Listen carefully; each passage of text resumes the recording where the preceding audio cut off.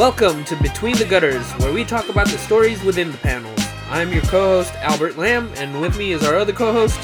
I'm Drew Tan. Yo, everybody. How's everybody doing today? Today, we're coming at you with a whole new episode. We're going to discuss, we're going to do a book review type episode where we discuss the comic The Nail by Alan Davis. He wrote and drew it. And how about we start by giving a little bit of background information about who Alan Davis is and what he's all about. Drew? Yeah, so the full title of the comic is Justice League of America, The Nail, by Alan Davis. He wrote and penciled it, inked by Mark Farmer, colored by Trish Mulvihill, lettered by Patricia Prentice. This comic was a DC comic published under their Elseworlds imprint back in 1998 as a 3-part prestige format miniseries. And Alan Davis is the main creative force, being the writer and penciler of the comic. Just a little bit about him. If you're not familiar with his work, he's a British creator, probably best known for his work on X-Men, various X-Men comics with Chris Claremont, a run on Excalibur. He also did Captain Britain with Alan Moore for Marvel's UK line back in the 80s. He also did a couple issues of Miracle Man with Alan Moore. So he's a guy that I think is probably what I would consider, for me personally, my platonic ideal for superhero art. And what I mean by that is just to say that his artwork, if you took any superhero comic and you just applied his art to it, and if you just had him draw whatever superhero comic you think of, that would be a pretty good looking book that would at least make me interested in picking it up. You know what I'm saying? Yeah. His, I think it's fair to say that there are a lot of different styles that go into superhero comic books, but his is just, I guess the way that I would describe it is it's just classic. Yeah. Yeah. One other book. The one other book that I wanted to mention that he did was, I think another series that he wrote and drew for Marvel was Clandestine. Yeah. So, or Clandestine. Yeah, I'm never sure how to pronounce it. Yeah, but go ahead. What were you gonna say? I was just gonna say that his drawing style is kind of a mix between realism and cartoonishness. Because he's definitely done some stuff where it's pretty realistic for the most part. Like if you look at his Miracle Man comics, or Marvel Man as it was known in the UK, or if you look at some of his other stuff, like what am I thinking of? Captain Britain. Like, a lot of that stuff, for the most part, is drawn in a pretty realistic way. But he's also got kind of cartoonish inclinations at times, like some of the stuff that he did in Excalibur. Yeah, when he draws like alternate dimensions or aliens. Yeah, like he draws pretty funny, cartoony aliens, and they're kind of inhabiting the same space as these, the superheroes are drawn in very realistic style. And he's even done, I remember he did another comic with Alan Moore for 2000 AD back in the 80s called DR and Quinch. That was about two wild aliens just going on adventures throughout the galaxy, causing a ruckus everywhere they went. And that was a fairly cartoonish style that he used in that one too. So he's able to mix and match those elements. But I think what always ties his work together is a really distinct sense of proper anatomy. Yeah. Like Yeah, sounds like your dog agrees with me. She's all on board. Hold on. Keep going. Yeah, I was gonna say that with Alan Davis's art, even when he's drawing figures that are more on the outlandish or cartoonish side, they've always got appropriate proportions. They might have, you know, perfect physical bodies. Like he draws a lot of his men with uh, just they're like super toned, really cut. Their abs are like ice trays. You know, they're just like really fit looking people, but no one looks.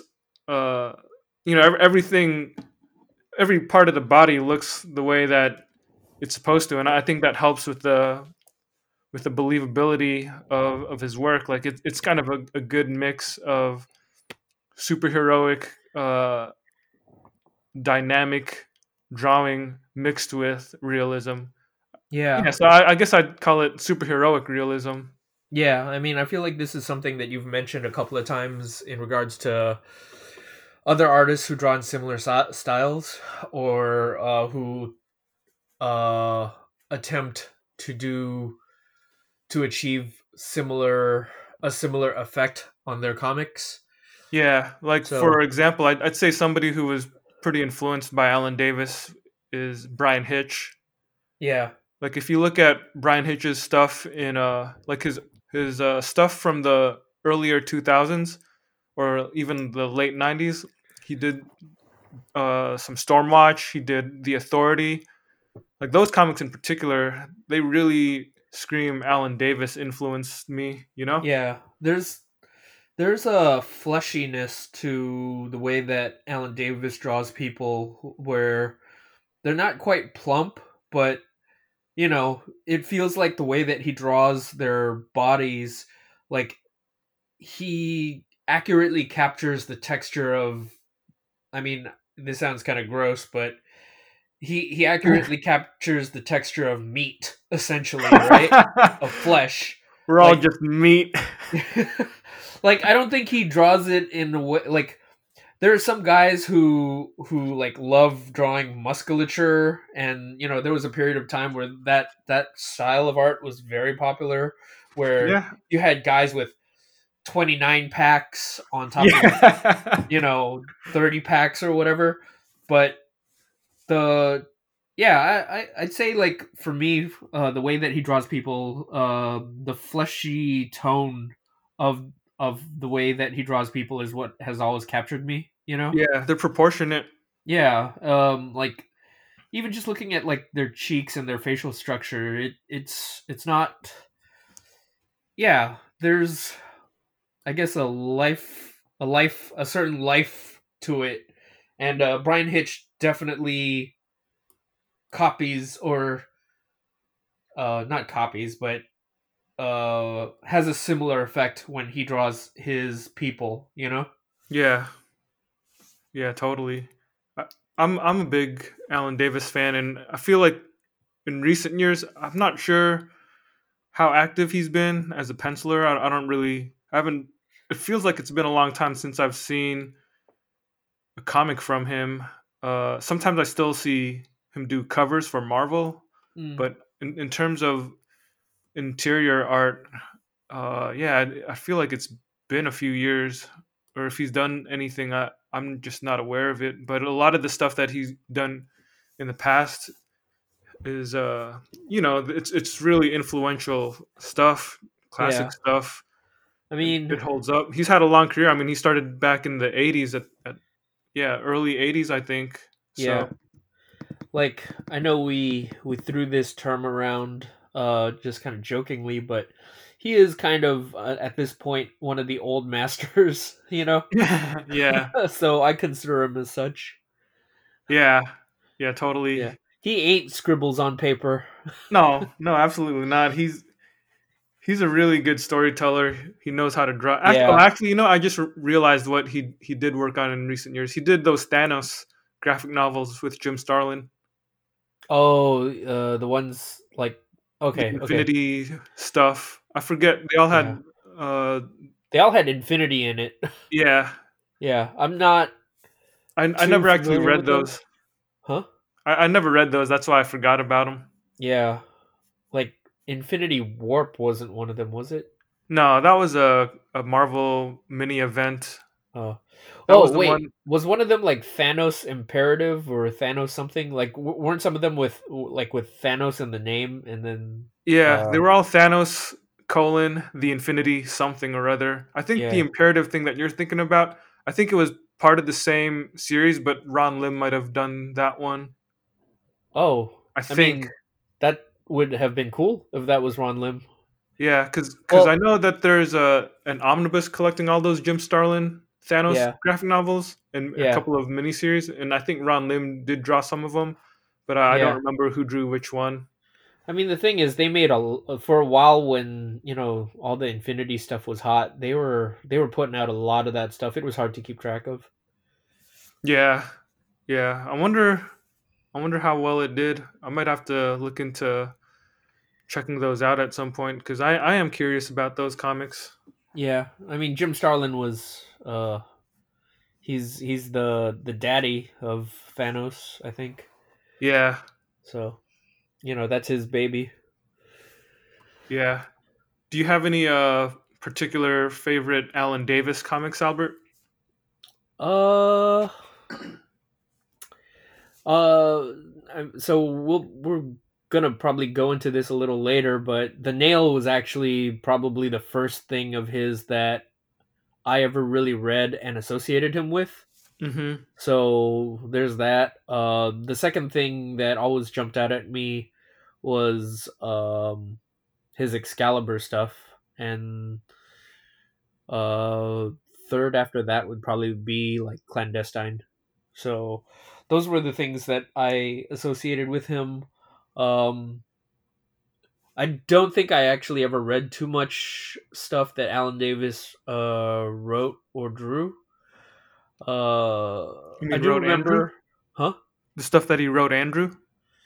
Yeah, like other than the nail, the only other thing that I read from him was Clandestine, and I never read the Excalibur stuff. But I remember you What about were. Fantastic Four: The End? I don't. Actually, I did read that. I think. Yeah. So okay, I read that.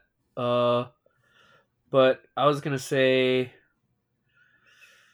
the one thing that sticks out to me in recent memory is an issue of Excalibur you were talking about where the Phoenix Mm, goes to battle with Galactus, and yes.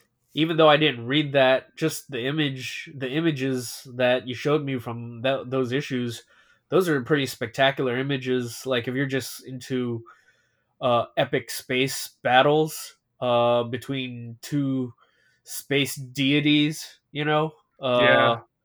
like it doesn't get more perfect than that. Yeah. Yeah, I'd have to say his second stint on Excalibur is probably my favorite work of his. So, for those who aren't aware, he actually had a couple of stints on Excalibur, and when Excalibur, the X-Men spin-off, launched back in the late '80s, it was originally written by Chris Claremont, and Alan Davis drew a bunch of those issues before both of them ended up departing the book at some point. And I'm not too into those stories just because it was Chris Claremont, and yeah, I don't really have too much desire to revisit those. I mean, if I found them in a quarter bin, maybe, but I'm not really going out of my way to seek them out at this Yeah, point. yeah. But around issue 41 or 42, like in the early 40s of Excalibur, he had like a maybe like a 24 or 25 issue run as the writer and artist. There were a couple of issues where another artist drew the story that he wrote, but basically it's his run. Like he wrote and drew the bulk of it, and that stuff is really fantastic. I'm a big fan of what he did with Captain Britain, Nightcrawler, Kitty Pryde, a lot of those periphery X Men kind of characters. But he was able to do really good stuff with them. Rachel Summers, the Phoenix, that Galactus story I told you about, and you just Yeah. mentioned, that was definitely one of the highlights of the run. But yeah, I think for me that run on Excalibur from like 42 to 60 something, he uh he just knocked it out of the park, man. It was just perfectly drawn superhero comics, and with I think some of his later work, I mean, I definitely still like it, but some of his later work, I don't know, for some reason, I don't think it's necessarily his line work that's uh, falling apart or anything, but I think just sometimes the coloring, like a lot of the coloring in some of his more recent work, just doesn't complement his line art as well as the stuff from the '90s or even the '80s. Hmm. I don't know. Yeah. Maybe it's just a thing I've noticed with a lot of artists that I kind of grew up reading, artists that were you know prominent in the '80s and early '90s. Like sometimes when you look at their stuff when in the advent of computer coloring, it kind of looks weird. Yeah. But if I were just to look at the pencils and inks, there's nothing wrong with them. I really think it's just the coloring sometimes. Mm-hmm. Yeah. I mean, I guess people don't realize just how much goes into like how many stars have to align for the perfect comic, you know? Yeah, So, um, yeah, yeah. I for mean, those of you, even in the nail, there are a couple of bits where I think the coloring isn't too flattering. I mm, mean, overall, the coloring is solid. Uh, Trish Mulvihill, she ended up coloring 100 Bullets, I think. So she's oh, definitely okay, good. yeah, But I also think because this is a late '90s comic, maybe it was the first time she was doing things digitally. Because there are things like some lighting effects here and there that I think I'm pretty sure they're done on a computer, and they haven't really aged too well. It just looks weird. Like there's some scenes with fire that I thought didn't look too natural. hmm. Yeah. Drew is certainly the connoisseur amongst the two of us because my I'm a coloring and lettering elitist. yeah, like I'm just capable of going. Well, it looks like what it looks like. Meanwhile, I'll stare at a panel for like 5 minutes just to see if all the E's and the word balloons look the same, so I can discern if they used the computer or did it by hand. Oh man, that's funny, dude. So we're here to talk about Justice League of America, the Nail. Yeah, so the Justice League of America, The Nail, is a Elseworld comic. So for those of you that aren't really too familiar with what Elseworld comics are, it was I don't know, would you call it a line Yeah, or it was basically DC's version of What If. So yeah, all of these comics uh, operated around the premise that something in in the universe of this particular story was different from the mainstream DC yeah. universe. So So it was the their yeah opportunity to tell stories with characters that were established, but in different settings with a different premise for those characters. So what if Batman was a pirate, or yeah. what if Superman was alive during the colonial days? What if Um, Batman got a Green Lantern ring? yeah, stuff like that. Just the opportunity for other writers to do these short stories that were about the heroes that you know and recognize in just different settings. Yeah. And Actually, the na- let me read the little Elseworlds blurb. So this was a yeah, thing that they would always put on Elseworlds comics back in the day. It would say, "In Elseworlds, heroes are taken from their usual settings and put into strange times and places. Some that have existed or might have existed, and others that can't, couldn't, or shouldn't exist. This is one of those stories. So that That's was how they always tried to sell the story, even if it was something lame like, what if Batman was a vampire? What if Batman fought Dracula? Man, that reminds. Yeah, there were quite a few of those. There'd be ones where, what if Superman lived in a post-apocalyptic world where, you know, Batmen were running the world. You know, an army of Bat vampires were ruling the world. Was that really one of them? I'm pretty sure that was one of them. Oh man, It was yeah. It wasn't good. Like I never read it, but you know, just looking at it as an idea was like, oh, that's pretty lame. yeah, yeah. Yeah, It was kind of like how with if you look at Marvel's What If comics, because that was a monthly series back in the day, back in the 90s. At some point, they just kind of ran out of good ideas and they started throwing yeah, everything at the wall. yeah, yeah. And you'd end up with stuff like, what if Captain America was a cyborg? You know, stuff that nobody ever asked. Like, nobody ever asked, what if Wolverine ate a baby? Yeah. Nobody should ever ask for that. No one should ever want to see that. But there Just so was a you guys comic know, where there that was a was what not if an comic issue. where Wolverine ate a baby. Do you remember Just that so one? you guys know, was that really an issue? Was that really a story? That wasn't okay. That wasn't the title of the comic. I think it was like, "What if the X-Men lost Inferno" or something like that. Oh, and he ate a baby in that? Yeah, because I think he ended up getting Possessed? influenced or possessed by a demon, and he ended up eating babies. Oh, Yeah, well, I think there was now you something know. about how he would hunker down by women on the brink of childbirth, and then just like consume the child as it was entering the world. What the? Okay. Yeah. Well, so as you can tell, I mean, it's the sort of thing where writers are given the opportunity to test out different ideas. So, you know, not all of them are going to be good. Not all of them are. I mean, some of them might even be just straight up bad or dumb ideas. Yeah, But every I once in a guess, while we got a kingdom come. yeah, yeah. But I do think, I mean, on on some level, it does feel like it's this weird testing ground for writers to be like, okay, we're gonna give you a couple of issues to write this story. Let's see if you can catch fire, right? Hmm.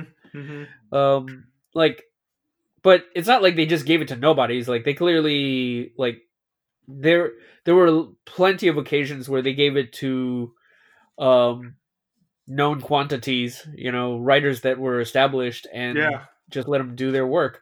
And yeah, Alan Davis is definitely an example of that. Um, yeah. So I could go into the what the premise of the nail is yeah. Lay it on him, Albert. Lay it on him. in brief.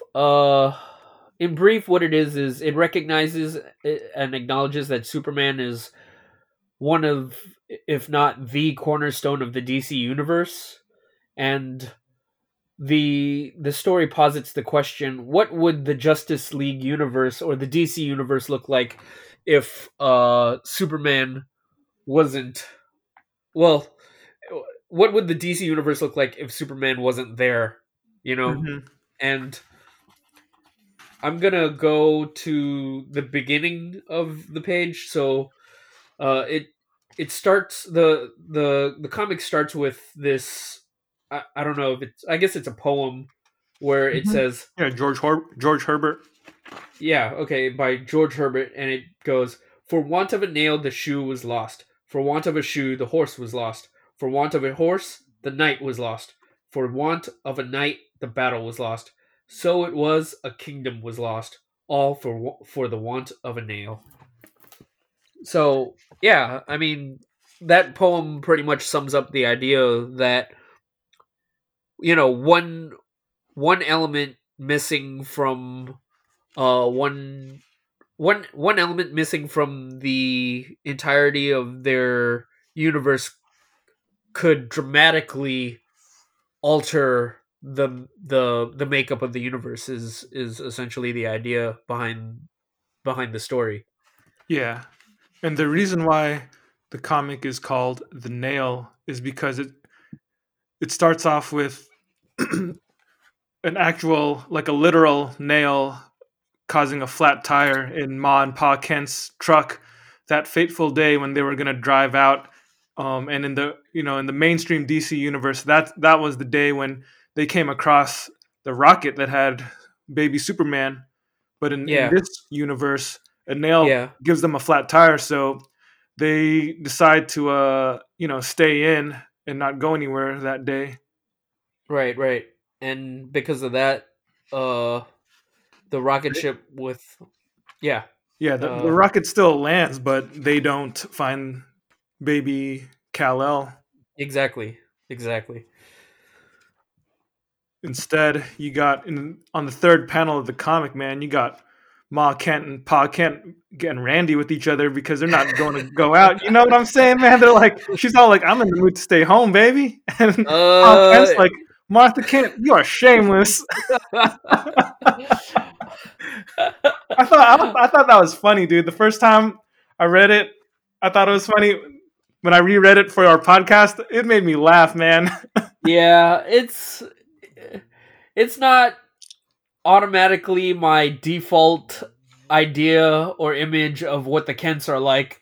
So Yeah, it's weird to imagine them being in their in their primes and getting jiggy with it.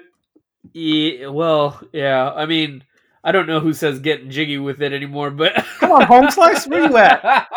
Home slice, come on. give me some dap. Up high, down low, too fast, too slow. Dude, this comic was from the late '90s, so That's true. That is true. I'm just injecting the the colloquialisms of the time period. Right, right, right. Man, that's a thought. So, yeah, do you want to go into what your first encounter with the nail was, Drew? Yeah, The Nail was actually one of the earlier DC comics I clearly remember reading because it was the trade that I came across, the trade paperback edition I came across probably when I was either in high school or college. Like when I was a kid growing up, I didn't really read that many DC comics. I was into Batman, so I had Batman comics. But as far as the other characters, I remember reading the story where Hal Jordan went crazy and killed the Core, and then Kyle Rayner became Green Lantern. I remember reading that, Hmm. and I read a lot of Batman. I read a little bit of the Death of Superman, but even back then I didn't like that comic, man. So it wasn't anything that interested me, Right. and I didn't really read JLA or anything, even though the mid '90s was when Grant Morrison was doing awesome stuff with it. I didn't read that until like well after he was gone. Mm, So I was just kind of ignorant about the intricacies of the DC universe. But I mm. remember this one time, man, I was at Borders, the bookstore back when there were bookstores, and I Yeah. found a copy of this on the shelf, and I looked at the premise and I thought it was kind of interesting, and it was also of a story that was just going to be complete in one volume. Mm, So I decided to give it a read, and yeah, I enjoyed it. I mean, Alan Davis was a name that I was familiar with because when I was a kid, I liked his Excalibur run and his X-Men comics. So I remembered who he was, and finding this on the shelf at Borders and just reading it in one sitting, it it definitely entertained me. mm, It mm, entertained me for sure, and I didn't really think too much beyond that. Um, but I think a couple years later, I did end up buying my own copy just because I wanted to read it again. And I remember enjoying it that one time when I read it at the store. Okay, well done, well done. What about you, Um, man? What was the first time you read The Nail?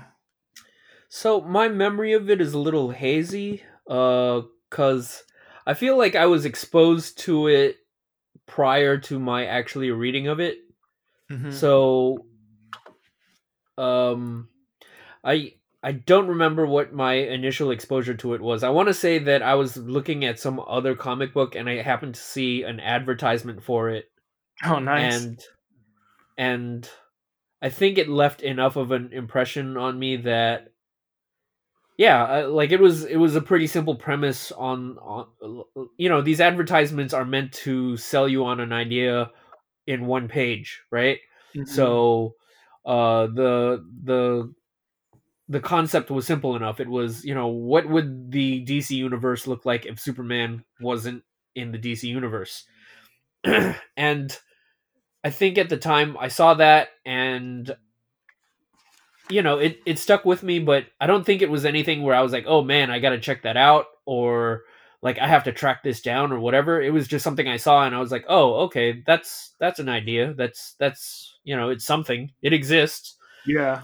And then I remember going to a convention, a comic book convention, one of the early ones, and I want to say this was a convention that was held at the Cow Palace in San Francisco. Oh, So wow. this, uh, yeah, if it's either the Cow Palace or maybe in one of the hotels. There used to be a hotel downtown, like right on Van Ness Street. This might not mean anything to you for those of you who don't live in San Francisco, but there was a comic book.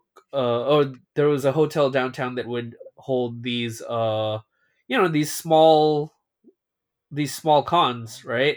Hmm. So it's one of those two. I don't remember exactly which convention I was at, but it was certainly nothing as big or elaborate as like San Diego Comic Con. This was like in the infancy of just the cons uh It as was a actually as about an event. comics.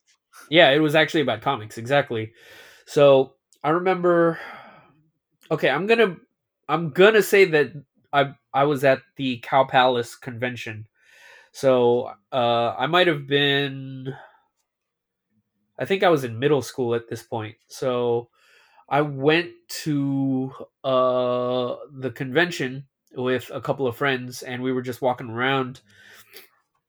And I remember wanting to buy something, but I didn't know what to buy. And yeah, and the thing was, so I saw the Nail, the trade paperback of the Nail, and I was like, oh, hey, I remember this from that advertisement I once saw. You must Uh, have been in high school though, because of what year The Nail came out. okay, so I might have been in high school then. So I was probably in high school. So I saw the trade like sitting. Uh, like I don't even think it was a discount bin because like I wasn't even aware that they sold comic books in discounts.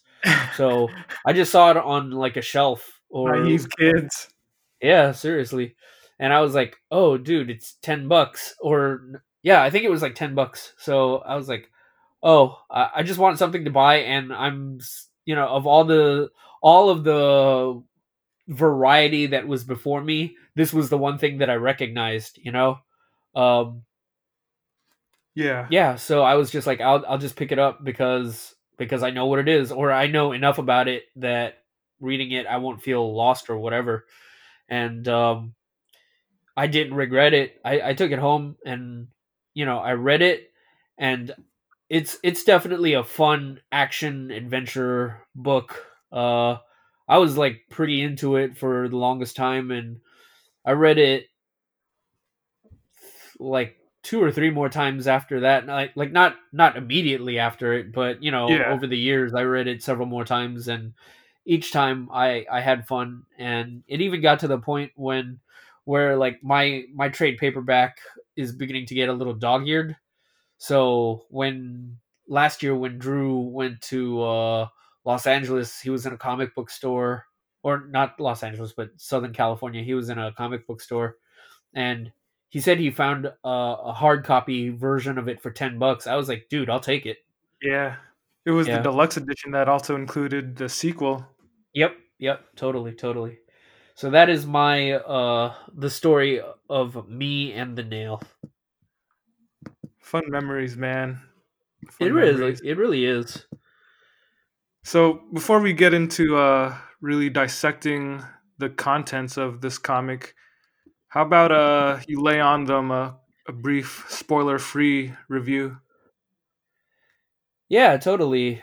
Uh, so without giving away too much, we've already established that in this universe, there, the superheroes still exist, or we've established that Superman is not present, and what we see is in their world, the superheroes still continue to exist, but there is something missing because Superman is not in Metropolis. So, Hmm. all the various superheroes exist in their respective towns, and they even still form the Justice League, but Metropolis itself becomes a state that's very self-reliant, and, it is a shining example of what it means to not need a superhero, and they begin to uh I guess spread their message you know of Hmm. how human beings should be self-reliant, and how we shouldn't rely on these superheroes to do all this stuff for us. And It even goes beyond that. It even goes to the point where they start basically accusing superheroes or vigilantes and metahumans.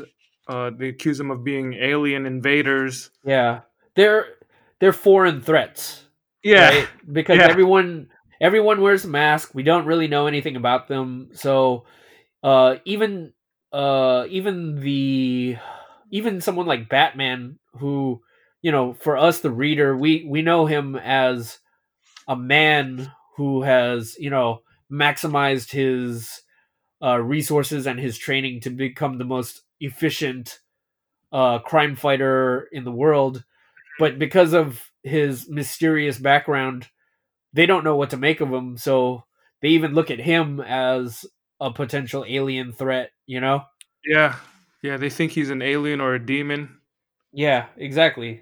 Just an unknown quantity. And yeah, it's yeah, I'm struggling a bit to find ways to describe the story without giving away too much. Uh Yeah, I mean, I think that's about the sum of it. I yeah. think in terms of giving a spoiler-free review, for me, I would probably just say that it's a story that I like a lot. I don't know if I would say it's like one of the greatest JLA comics, or not JLA. It's I think it is one of the greatest JLA comics. I don't know if it's one of the Yeah. greatest superhero comics. Like this isn't necessarily something that you would put on a pedestal next to like Watchmen or something like that. Mm-hmm. But but if you're just looking for a straightforward, good old clean, good old fashioned superhero adventure story, this is you can't really go wrong with this one. It's got action, it's got drama, the art's really really good. Mm. Uh, I would I would have to say some of the twists are, I don't know if the twists really hold up because I've read this. We've lived with this comic for so long now Yeah. that it's hard for me to put myself back into the place where I was the first time I read this. Yeah, yeah, yeah. There are a couple of twists in the story that Yeah. I think, as I reread it this time around, they didn't really stand out as strongly as before. And Well, I would they, yeah, go ahead. I was even going to say there are some twists where they stand out more now. But to me personally, they were a little, they required me to suspend my disbelief a little bit in order Yeah, to accept the premise of the story. yeah, yeah, totally. So, I mean, I will say that that's just a testament to our evolving sensibilities and sophistication as readers. Yeah, yeah, But and I also noticed that there are certain elements of the comic that he makes. Alan Davis makes some specific storytelling choices that I guess now that I'm older, I don't think I'm super fond of. Like for mm, example, this comic doesn't have any narrative captions. Like the only narrative captions are when he gives you the setting. Like if something's if a scene is about to take place in Metropolis, there will be a caption that says Metropolis, but he yeah, doesn't use narrative captions for anyone's internal monologue or inner thoughts. yeah, There are absolutely no thought balloons, but yeah, instead, what we get there are certain scenes when when individual heroes are doing something alone. Instead of having thought balloons, they'll actually speak word balloons. There will be dialogue where they're just talking to nobody except I guess the benefit of the reader, and something like that kind of takes me out of the story at times just because mm, it's like why would the Atom or why would the Flash go around describing everything that he's doing when we can just watch him do it. right, right, right, You know, yeah. so It's yeah, yeah, I think just little elements like that they don't kill the comic for me, mm, but in retrospect, I think if he had approached that a little differently, it could have been stronger. But mm, mm. I'm not really gonna. I don't know. It's not something that prevented me from enjoying it or anything like that. It was just something that stood out, and I noticed Yeah. this time around, and I just kind of wish that he hadn't done that. I will say, like, to piggyback on some of your thoughts, but I will say that one of the strengths of this comic is the fact that it's three issues in, like, I think, what's that, prestige format, or Yeah, I think originally they it were came out. each 48 pages. Yeah, so they were a little thicker and a little longer than your average comic. So, but they were still pretty self-contained, and the fact that it was a alternate universe also helped for, it also helps for readers who are coming into this and aren't necessarily, like, fully aware of what the vast mythos of the DC universe is. Hmm. So I do think that the fact that it was just these three issues was was to its benefit and to the benefit of the reader. I, the thing that I did notice and appreciate was the fact that it's a book that is essentially a tour of the DC universe without Yeah, Superman. yeah, So, uh, again, for those of you who aren't necessarily fully aware of who all these characters are, like, he goes through the effort of introducing you to all of the various corners, if not most of the various corners of the DC universe. So I think it's educational for someone who doesn't know the DC universe or DC comics, but for me, as someone who is more familiar with comic books, uh, it was a fun romp to see, like, well, it was fun, but it was even educational for me. I'd say, like, hmm, this again, like, as with Drew, this was at the time, like, probably one of my earliest exposures to DC Comics. So, yeah. you got to see all sorts of superheroes and all sorts of supervillains, and just, like, what their existence was like throughout the DC universe. Yeah, and you got to Um, see them use their powers and do cool stuff. yeah, yeah, totally, totally.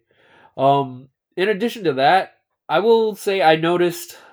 this time around as an adult, I did notice the same way that you did that he doesn't use narrative captions or thought balloons. I was gonna go back to that point because as I'm flipping through it, I just realized Yeah. he does use narrative captions at the very end of the story, like Oh, the last that's three true. pages, last That's four true. pages. Yeah, Um, yeah, that's a little and weird. I do. Yeah, that's a little weird, right? Like when you go through the Yeah, entire story and there aren't any captions until the last four pages. yeah. It's a little weird. It's yeah. I mean, yeah. It's I just don't. kind of incongruous with the rest of the book, because Yeah, yeah, yeah, the whole time there isn't anything like that, and then at the very end he just kind of introduces this storytelling device that hasn't been used at all. So it is yeah, kind of it's kind of jarring. I mean, it's not like you can't understand what's happening or anything, but yeah, it's just an unusual choice. I think maybe somebody who was, I don't know. It's like at this point, Alan Davis had already written quite a few comics himself, like with his Excalibur run. But hmm um, his bread and butter is still as an artist, and I don't know if somebody whose bread and butter was being a writer would have done the same thing. yeah, So it could have just been a lack of experience on his part. yeah, yeah. Well, I was gonna say that I made the same observation that you did reading it as an adult. That I did feel. I remember as I was reading it this time around for the podcast, I remember thinking, I remember noticing that there was a lack of thought balloons or narrative captions. Mhm. But I will say that I think, or not I think, but okay, first of all, let me like clarify that I'm not a fan of, generally speaking, I'm not a fan of it when characters are talking about what they do as they're doing it in comics, because that's Yeah. not what people do, Yep. right? Like if I'm creeping through a house, I wouldn't talk to myself and go, "I'm going to creep through this house. Now let's see what's behind this door." You know? That's it's Let's weird. see what they have in the kitchen. Do they have any Barbara's Morning Oat Crunch cereal in their pantry? Do they? Do they? How can they not have the greatest cereal in the history of mankind in their pantry? Now I have to creep out to the local supermarket, buy a box of it, and creep back in here and leave it for them so they can experience the wonderful, delightful, wholesome, hearty taste of Barbara's Morning Oat Crunch cereal. I said to myself. Thinking out loud. So I was gonna say, generally, I'm not a fan of that. Like, I've read enough Claremont comics to like know that I hate that. Mm-hmm. But I will say that reading it this time around, like, I don't think it jumped out at me quite as much. Like, for one thing, like the Nail was a fairly quick read, Yeah, it's and not it's dense. not very, huh? It's not dense. Yeah, that's what I was going to say exactly. And it's not very dense. So even as I was reading it, and there was the occasional scene where exactly the Atom was doing whatever he was doing, and he felt the need to Yeah. narrate his activity. Like at the time when I was reading it, I don't think I thought much of it, and it Hmm. wasn't until Drew just mentioned it just now where I was like, oh, I guess that is kind of weird, you know. Yeah. But as I was reading it, I like, again, like, I'm not a fan of that style of storytelling normally, but because it was light and not dense, and because I was invested in the action that was going on, it wasn't something that irritated me or even really took me out of it, because I guess I was just kind of immersed in it, so I wasn't really thinking about the fact that he was talking to himself while he was doing whatever he was doing. Hmm. Yeah, So yeah. yeah, that's true. I can see that.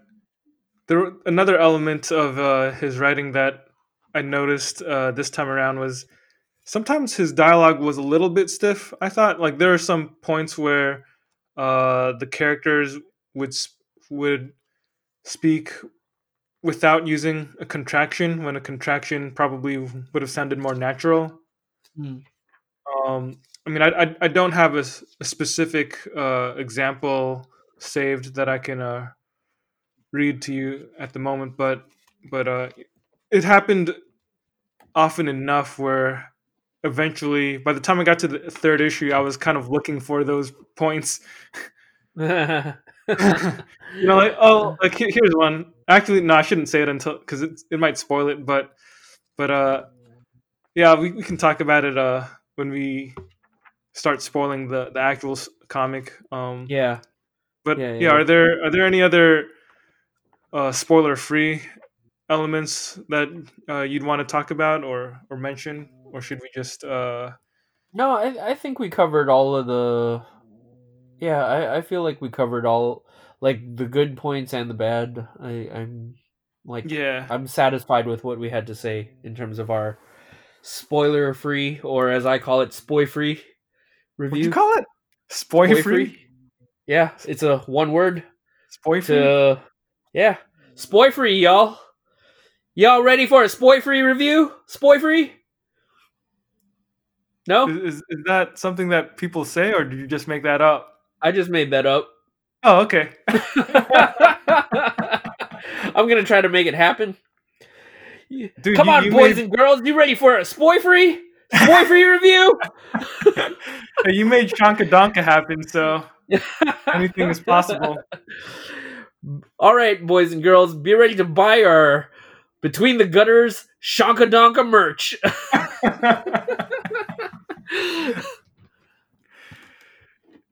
Reading the story again this time around, I feel like I still enjoy it as much as I ever did.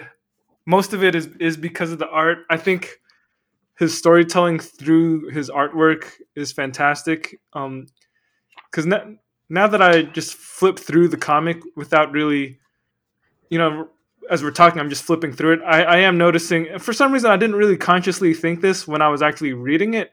But now that I'm just flipping through it, there are some pages that do have a lot of text on them where the characters are speaking a lot of dialogue to each other. Yeah, But I did notice that as well, but I think they were few and far between enough where it didn't feel like I was slogging through it. Like yeah, yeah, it didn't occasionally, feel like I was slogging through it at all. occasionally you'll come across a page where there's quite a bit of text, but like overall I think his him primarily being an artist, he allowed himself to focus the action through the art.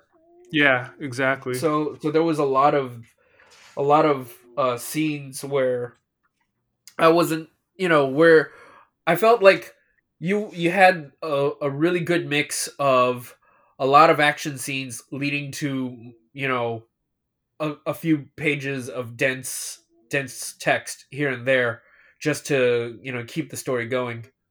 Yeah.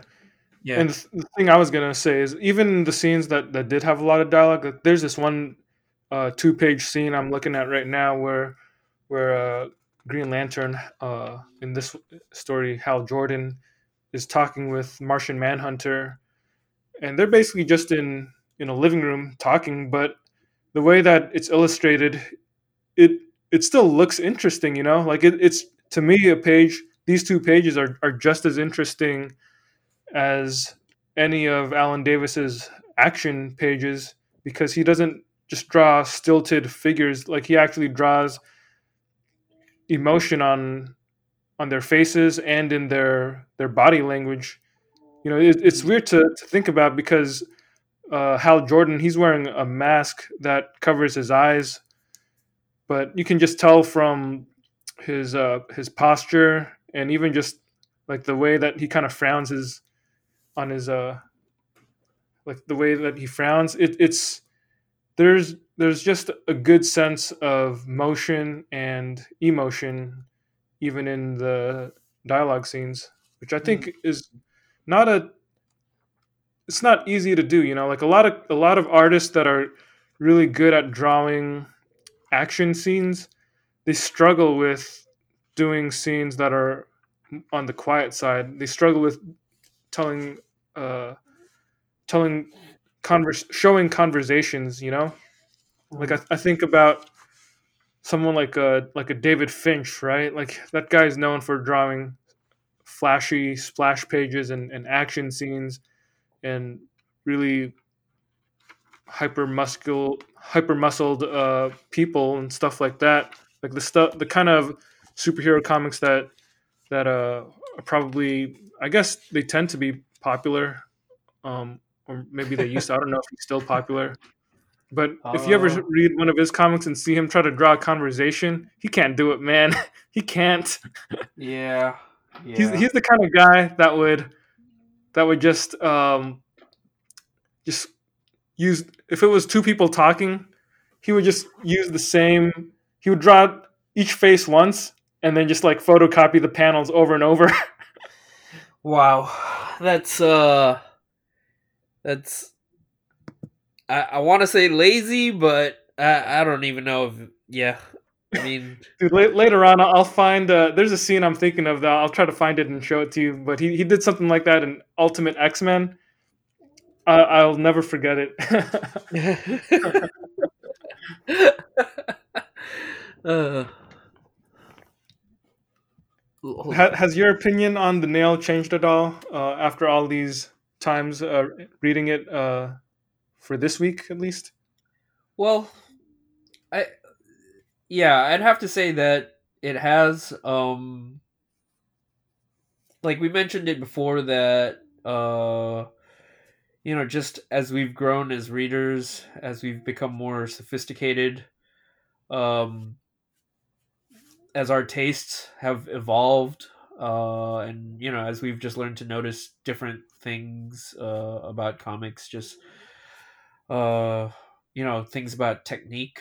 um yeah, I'll definitely say that even in this conversation that I've had with you in just this past hour or so, about your observations, like I can say that those were definitely things I didn't notice before, or didn't notice as much when I Hmm. had first read it. So yeah, I'll definitely say that those qualitative things have certainly changed over time. But in addition to that, I'll also say that there are some things that I don't know. Maybe it's just living in 2020 and just the world that we've lived in, where reading this, I can't help but make connections to like just some of the things that I've I've just lived through in recent years. It's interesting to read this story with the context that I have now. Yeah, I was thinking you the know same thing with all the fear and hate mongering. yeah, When yeah, Lex Luthor is the mayor of Metropolis, and as we were saying earlier, there isn't Superman, so Metropolis has found a way to basically they don't use need technology. superheroes. Yeah, they don't need Yeah, superheroes. They found a way to use technology to dissuade crime, including superhuman crime. yeah, So, and for some reason, Luthor is he's the mayor of the city. He's a an influential businessman yeah, who kind of rabble rouses and goes on right. TV saying all sorts He of can't write this stuff. Right, like I'm not. exactly. Yeah, it's so bizarre reading this in 2020 and going, oh, and like and on top of that, he's looking at all these masked masked figures, many of them aliens, not of this planet, Yes, not of this country, they're foreign. and he's calling them foreign, and he's saying that we shouldn't have them in our country. Like, it's it's just like I'm not saying I don't know. I doubt that Alan Davis wrote this as like some sort of political treatise on the United States. Because I'm pretty sure he was just writing an adventure story. But it's weird how much the country has become the country of the nail. Yeah. Uh, It's like it's art imitating life, or life imitating art, rather. yes, exactly. Yeah. That was definitely one of the things that I noticed this time around. And again, I don't think, I'm like 99.99% sure Alan Davis wasn't making like some sort of statement about the country. He was just Yeah, trying to tell a story, and and slowly but surely our country just became that. yeah. It's like Alan Davis. He probably just thought, well, if there wasn't a Superman around to hold him back, what kind of villainy would Lex Luthor be up to? Well, he'd probably be able to rise up the ranks in politics, and he still would be a bad person. So, And what would he do with his he'd still platform? hate superheroes, Yeah, even if he'd still hate super Superman people. man yeah, even if Superman wasn't his primary antagonist, he'd still have so many others to hate. Yeah. The only thing that he didn't really talk about, the only thing that Lex Luthor didn't really talk about in this comic was he. I don't think he was talking about building a wall or anything like that. That was probably the one thing that was missing. If Well, he was gonna say, "I'm gonna have the Thanagarians build the wall and they're gonna stay out," like that. yeah, like, and there's other stuff too, like even the way that like the press is used in the story to like smear all the superheroes. Yeah, like Perry It's White and the Daily yeah, Planet. yeah, it's just bizarre, man. It's just Yeah, bizarre. yeah. It really is like life imitating art. Yeah, yeah. Um yeah, but those were some of the weird observations that I had on it this time around. I mean, I have other ones, but I'm gonna save those for the more candid discussion where we go into our spoiler phase. Are we about to exit the spoil free portion? Are we gonna be? I'm trying to use Spoil your free term. off. Yeah. Spoil free off. Okay. So it's okay to really dissect the comic and completely spoil everything as we discuss whatever we want to talk about. Yeah, so for those of you who have listened up to this point, if you're interested in checking this The Nail Out by Alan Davis, we highly suggest it. By all means, do so. It's a fun comic book to read. It's just a great action adventure story with superheroes. Uh, you know, And if you read it, also look up the sequel, Another Nail, because we're gonna yeah, be talking about that one next week. yep, totally. But if you don't care about spoilers and you want to follow us down the rabbit hole even further, well, strap yourselves in, boys and girls. Yes, strap yourselves in indeed for our anti-spoil free portion. I don't know what you call it, man. uh, Spoilful. Spoilful. Spoilful. Here's our Spoilful. spoilful. All right. So, yeah, like, yeah, let's go into the actual dissection of the comic. Let's talk about the various elements. No holds bar. You want to discuss the Silver Age influence as a starting point? Yeah, so that was one of the big things I realized now. I think, well, there's also I don't know if your hardcover has the essay that Alan Davis wrote. I have the paperback edition, and at the end of the book, he wrote an afterword to the story where he talks about how he got into comics and what influenced him as he created this comic. Does your hardcover have that? Did you read that essay? It had it, but I didn't read that essay. But it did also include a new forward that he wrote for this particular hardcover. I did Oh, read nice. that. Yeah. Okay. So Well, maybe you can tell me some insights from his forward later. But what I was going to say about the essay he wrote at the end of the nail was how he discussed how he got into comics in the Silver Age. Remember, so he's British, so he got a lot of comics in England. Kind of because of the way that comics were shipped. Sometimes they were just kind of out of order, or you'd go a couple months without having a consecutive issue. You would just kind of get whatever you could get back in those days where he lived. But for whatever reason, the comics that he did find were things that he treasured, and he really liked a lot of the weirder, less popular DC titles, like stuff like the Doom Patrol or Metamorpho, the Creeper, mm, Ragman. Dude, you like how Ragman showed up in a couple panels in this book? Every I time just I saw remember him Ragman in in this book, I was one like, "Oh, panel there's Alan's character, specifically. man."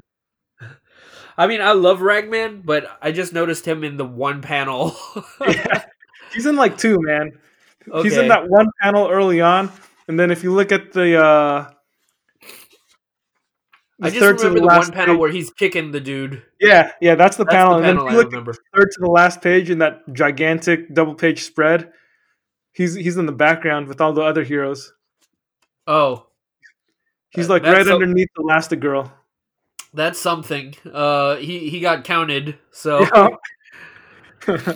Yeah, yeah, that story isn't too dissimilar from other stories that I've heard from similar writers who are from that region. So, I remember Grant Morrison telling similar stories to that. I feel like you know, post World War, or not even, it's, I mean, they grew up well after World War II, but just, I think they were growing up in that Cold yeah, War environment, yeah. and Growing up in the '60s, yeah, it '60s was and just hard to get these things, these comics. Like, I think Grant Morrison used to say that.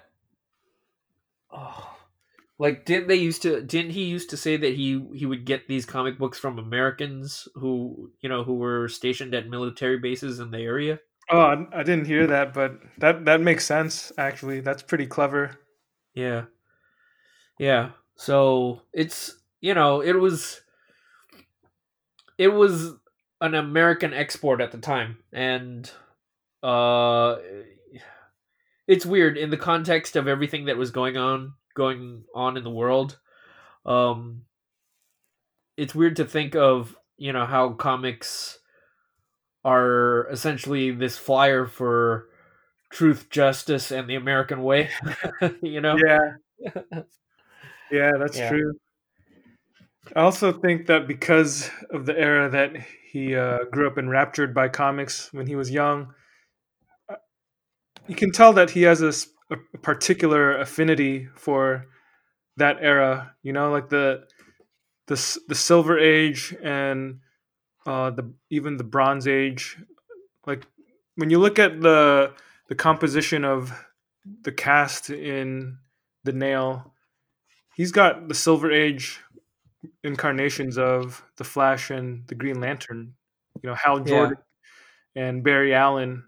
And this was in the '90s, so this was a period when Wally West was the Flash and Kyle Rayner was Green Lantern.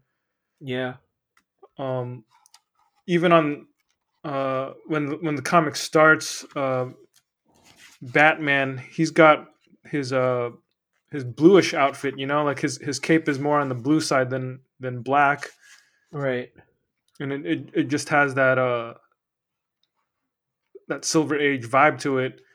Even when Catwoman ends up teaming up with Batman, and she dons the Batwoman costume. She's wearing the Silver Age Batwoman costume, that weird looking yellow one with the The red yellow trim. and orange or yellow and red. Yeah, yeah. I never Yeah. really understood why that was Batwoman colors, but Yeah.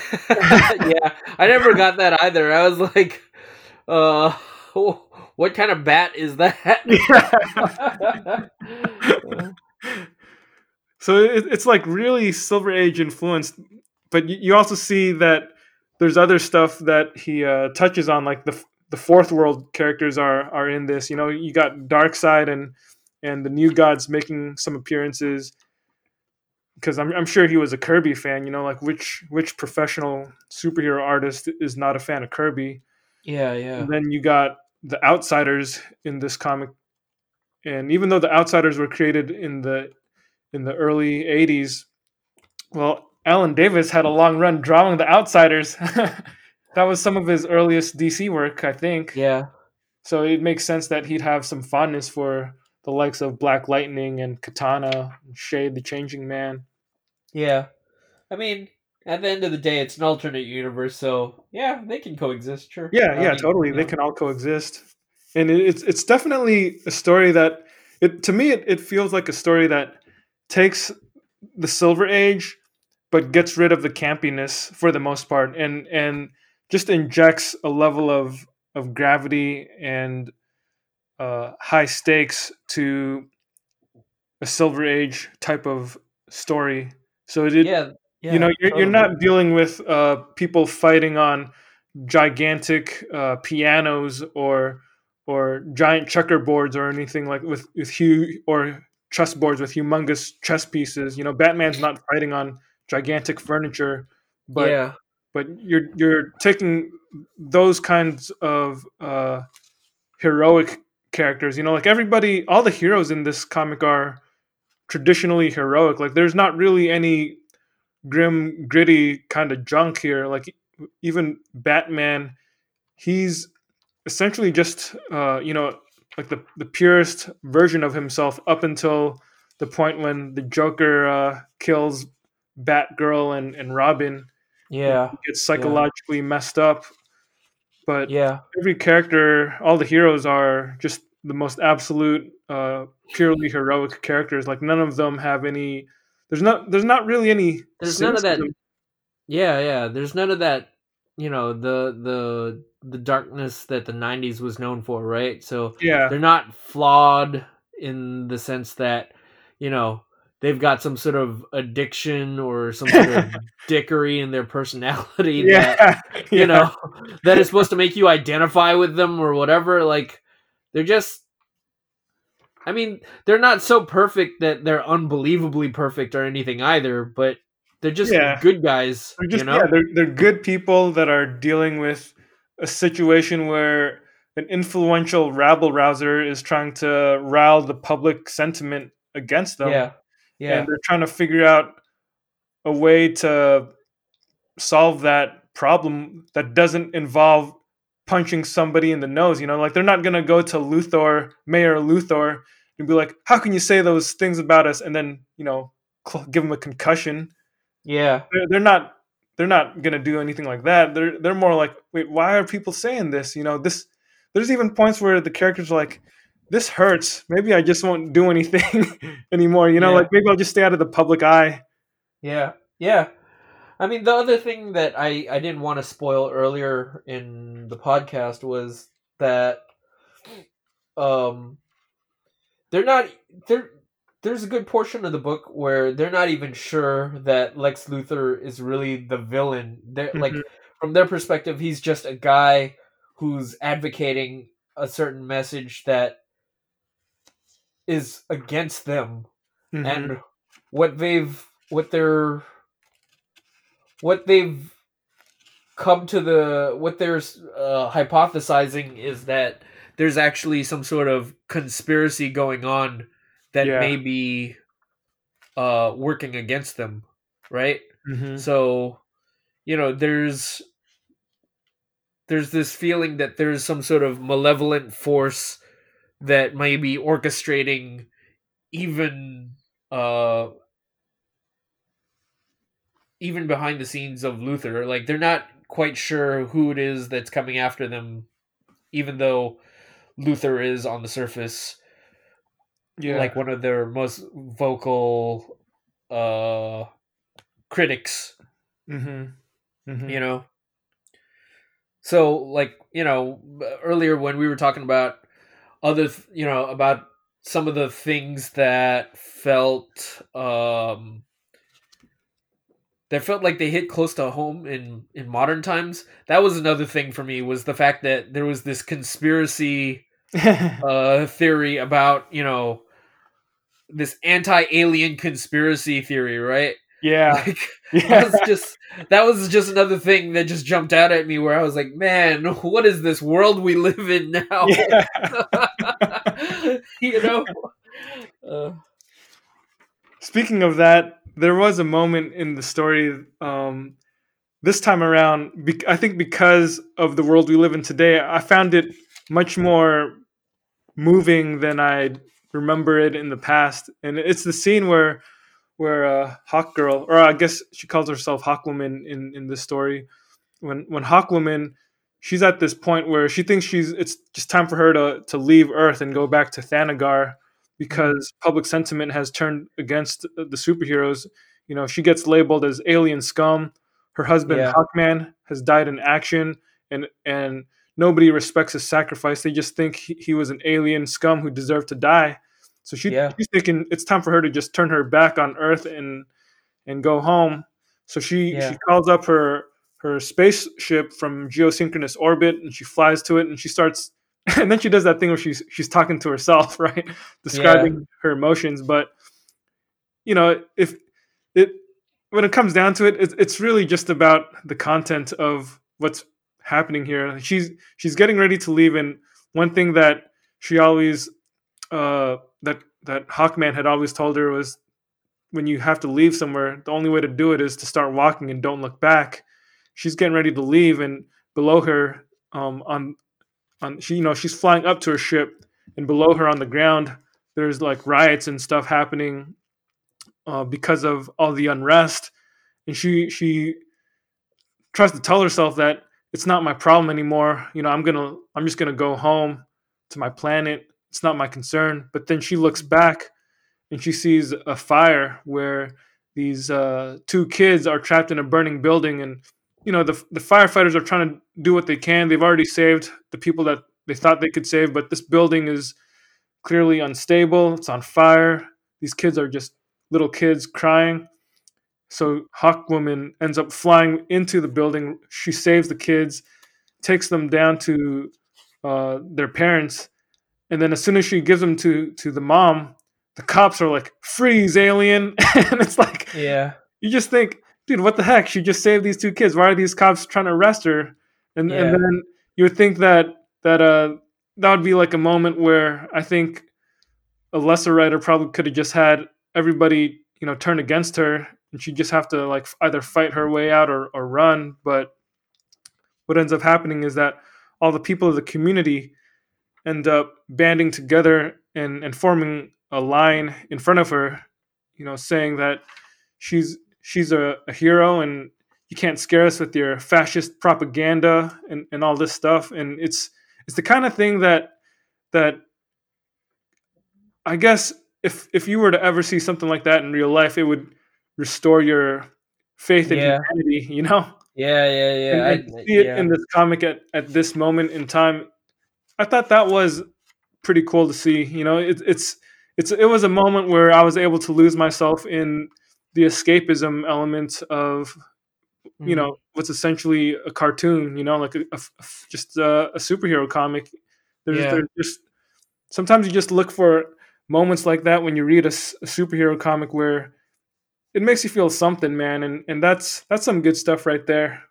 Yeah, I'd agree. That was one of the scenes that, in terms of emotional cornerstones of the comic, that was probably one of the scenes that jumped out at me as well. Yeah, It's pretty powerful stuff, Like it I mean, it's It's the kind of stuff that you wish you could see happen in real life. Yeah, that's what I was gonna say. Was like it's funny to me on some level, in a sad way, that you were talking about escapism, and the escapism element is that this mob of people are actually good people. Yeah.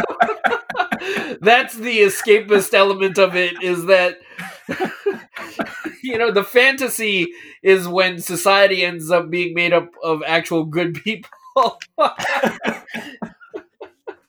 Yeah. Oh man. Oh man, 2020, y'all. 2020. Ugh. Yeah. What about you, man? Were there any moments that particularly stood out for you? Well, the moments that stood out for me aren't necessarily, or not necessarily, but they're definitely not as emotionally powerful or touching. Like, Mm-hmm. well, I guess, okay. So one of the moments that really jumps out at me is it's the scene where as you mentioned, so there's a plot against all the superheroes, and they're basically using different supervillains throughout the DC universe to uh to compromise superheroes, like to put them in positions where the superheroes look bad, so Yeah. that the superheroes end up looking so that the superheroes basically end up being, I guess, besmirched in the public eye. Yeah. That is not a word that I use very often, if at all. Besmirched. Yeah. So, so you have like every superhero's main villain is basically coerced into doing something that forces each of their respective heroes to accidentally or on purpose do things that are going to get caught on camera, that makes them look bad. And at one point, this force field dome appears over Arkham Asylum, and the Joker. It turns out that the Joker has these energy gauntlets, and Mhm. to us, the reader, we can recognize that there's a Kryptonian element to them, Yeah. but so in this world, since Superman isn't a thing, to them, they don't know what this is. They don't know what this technology is, and this is probably one of the like savagest parts of the book. But Yeah. the dome that he creates around Arkham Asylum, nobody else can enter it except for Batman and members of the Bat family. And Batman shows up, and he he realizes that since they're the only ones that can enter, he realizes that someone wants him there. So he tells Robin and Batgirl to stay behind. So he goes in there and he tries to take on the Joker, but the Joker is like souped up now with these energy gauntlets. So he makes pretty quick work of Batman, and you think that's kind of it. It's like, oh man, Batman's screwed. But then Mhm. suddenly, from out of nowhere, Robin and Batgirl have disobeyed Batman's order, and they've decided to like jump in there to try to save Batman, because that's what they do, right? Yep. Uh, but Joker makes quick work of them too, and these gauntlets that he uses, he can manipulate energy so that he can hold things, like in addition to like blasting things, he can also like It's kind of like hold things in telekinesis place. almost. Huh? Kind of Oh similar yeah, to yeah, telekinesis. yeah. Exactly. He can move objects with them, but he can also like blast them. So he's holding Batman there, and Batman's at his mercy, and he can't move a muscle. And then with his other gauntlets, he's holding Robin and Batgirl, and you don't really see what's happening to them, but you just watch you know as he's just as Joker is lording over an incapacitated Batman, and you just see the legs of Batgirl and Robin twitching, and Yeah, they're just screaming, yeah, and then there's this 3 panel scene where you just see a close up, an increasing close up of Batman's face, and he's just in agony watching his surrogate children get murdered in front of him, yep, you know? And yeah, it's a pretty intense moment. Like a couple of pages later, you see the aftermath of it, and Batman's just from the expression on his face, he's like emotionally dead at this point. He's just, on top of that, Batgirl and Robin are dead. yeah. Um, Joker really and killed him. yeah, you don't see you don't see the viscera or anything, but in the panel you see Batgirl's leg, and it's dripping with stuff, so Yeah, left to the imagination, it's pretty clear to you what's happening to him. And there's even this line that the Joker makes in it where he goes, and if Francis Bacon art isn't your taste, just regard it as an anatomy lesson, right? yeah. So when I read that, I actually looked up like Francis Bacon just because I'm not familiar with his art style. Uh huh. And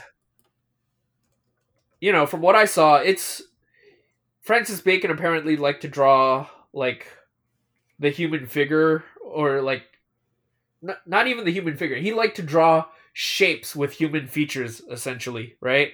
So he would draw these like warped, contorted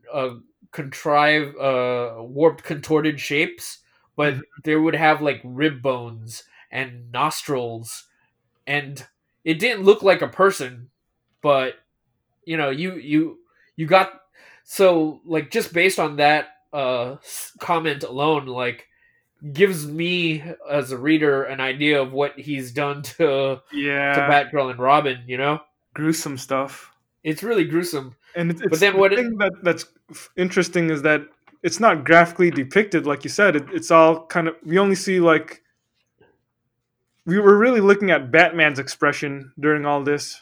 Like we Yeah, don't yeah, actually yeah, see what he does to Robin and Batgirl, and yeah, it keeps it less gratuitous, but in some ways it's also, like you said, left, when it's left to the imagination, it can be more horrifying than anything you see on the page, because if he had drawn something, it could have come off as either gratuitous or just really silly, or over yeah. the top or something. But just by focusing the action on Batman's expression and the Joker's expression, I Mhm. think our imagination does more than enough to, Yeah, yeah, yeah. yeah, Totally.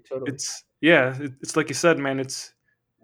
That's what makes it savage, because I don't know about you, but when I imagine the Joker doing stuff to them, it's pretty savage.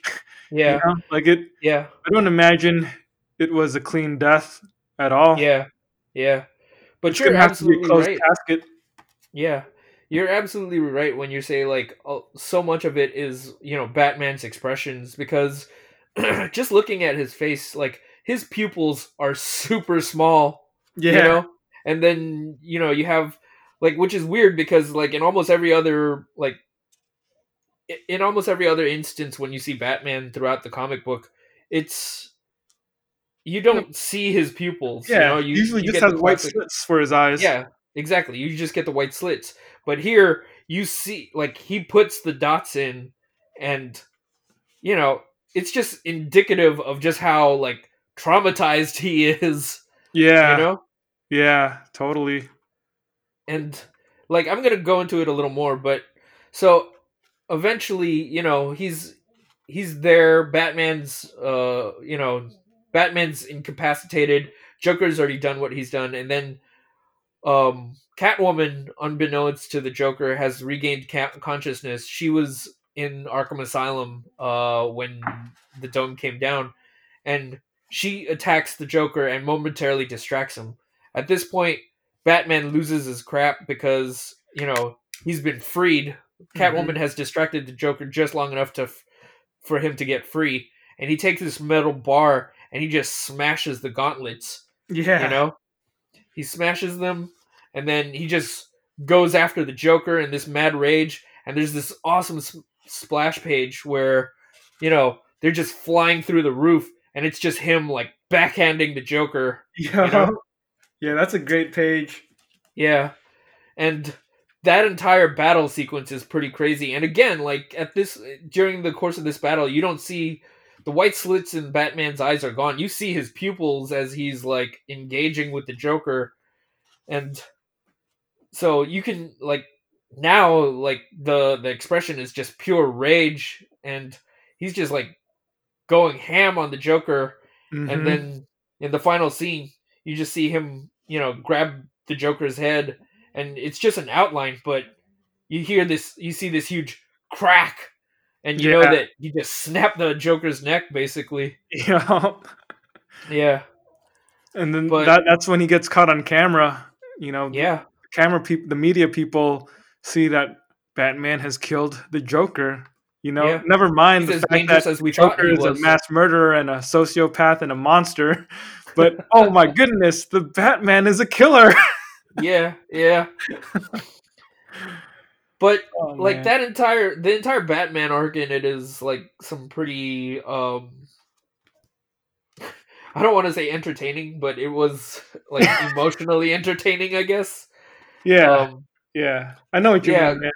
yeah, It's one of those things where you don't like. Obviously, if because this is entertainment, like we're being entertained by this. It doesn't. It's a story. It's a comic book, man. Like exactly. you're not reveling in the concept of children getting their features Murdered. rearranged or their anatomy rearranged to Yeah. death, but you're just enjoying the spectacle of the comic that you're reading. Exactly. Exactly, right? Like this it's I'm not exactly when you say like I'm not reveling in like what's happening to like I don't want to see these things happen, but in order for me to be emotionally invested and to buy into the story, like I have to believe these things. Hmm. You as the reader have to believe these things. So in that sense, I'm engaged and entertained by the story in spite of the fact that these things are happening, right? Yeah, exactly. So yeah, and a couple of pages later, like, just to follow up on the idea of Batman and uh, you know, uh, what we see of him. So there's a newscast that says that Arkham burned down. There were no expected survivors, and they presume that Batman is dead. But then there's a they jump to the Batcave, and Alfred is in the Batcave, and he's just concerned over what's happened to the Batman. And then you know he he he's afraid that Batman's dead, and then out of the back of the cave, he hears someone call his name, and he turns, and you see Batman's face in shadow, and he's holding Catwoman, and they're in the cave. Hmm. And then you get a close up of Batman's face, and this always jumped out at me, just the way that Alan Davis drew Batman's face, and Yeah, just what he's saying. Like Batman's like mask is just torn. His one of his eye holes, his left eye hole is like much larger and torn clearly, but you see his eyes, and his pupils are just different shapes, yeah, different sizes, and so and his mouth is just kind of drooping, and he's just all emotionally kinds of messed up, and he's just going dead, dead, dead, yeah, dead. You know? yeah. That was a really memorable panel too Yeah, for me yeah. as well. And like just to keep adding to it, like I remember, so part of Batman's story is him like recovering from this, and one of the scenes that always jumped out at me when I read it when I was much younger. Um, and I remember as I was reading this, I was like asking myself, did I remember it wrong, or did that actually happen? And it was this scene where Batman talks about what the Joker did to him, and he talks about how the Joker forced him to watch because he used the gauntlets Mm-hmm. to basically keep his eyes open so that he had to witness every second of it. I was, as a kid, that was,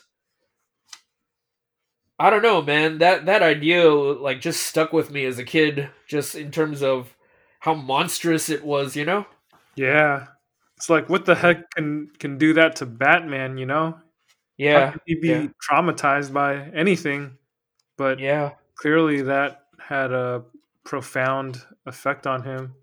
yeah, yeah, So like a lot of the story uh is about his how he ends up overcoming and like I guess yeah, I don't know if that's something he can really recover from, but you know, at least he can it's better than being in a catatonic state, you know? yeah, yeah, yeah. Did you have any other moments, Drew?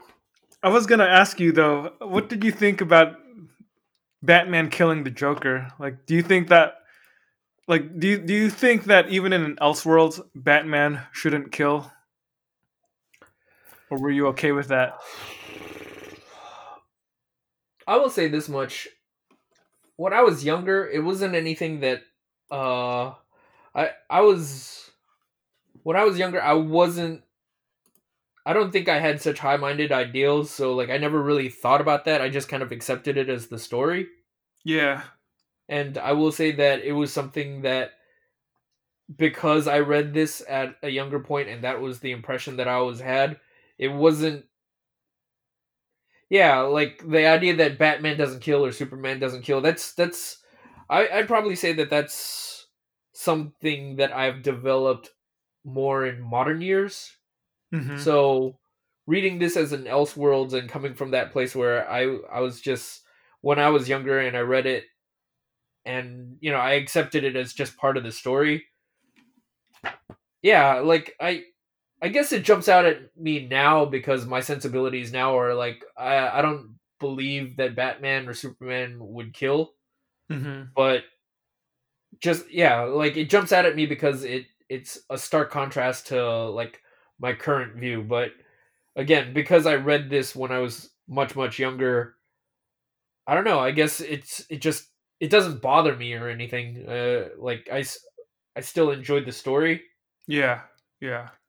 but I will say that there are other moments where I did feel that Batman wasn't quite in character in this story, and again, it's not a thing where it's like Batman would never do that.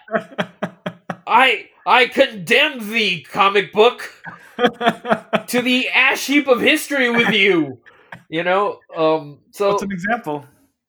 there was this scene, like, and this is something new. This, like, that I noticed this time around that I didn't notice when I first read it. But so there's this moment when the Justice League are getting together and they're hanging out and they're basically talking about the conspiracy that's happening, right? Oh yeah, And are you talking about early in the book before you go to early in the book, Arkham? Yeah. yeah, exactly. So they're sitting around and they're like talking about, well, the press is after us now. Lex Luthor is after us, and we're we look bad in the public's eye. And someone floats the idea that, well, maybe this isn't just a uh maybe these aren't just coincidences. There might be an actual malevolent force behind the scenes that's actively trying to make us look bad, right? Hmm. And the thing that caught my attention was Batman's over here and he's just like, I just care about fighting crime. You guys are like being paranoid is essentially what he's saying to them, right? Like, you Hmm. guys are you guys are talking about conspiracies and whatever. And Batman's just, he's that struck me as odd that Batman wasn't the one who You would would have have expected been. him to be paranoid.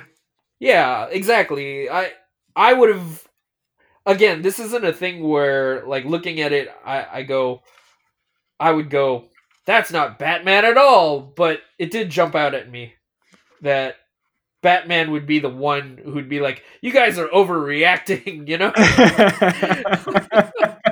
Like realistically speaking, like I think I've come to the point where I would expect Batman to be the one who would, if he hasn't Overreact. already revealed the conspiracy, he would be the one advocating for the conspiracy theory, right? Hmm. Did that did that did You know, that I did you notice didn't that think at of all? it until you just mentioned it, but now that you pointed it out, I'm looking through that scene again, and yeah, I can definitely see your point. I think Yeah.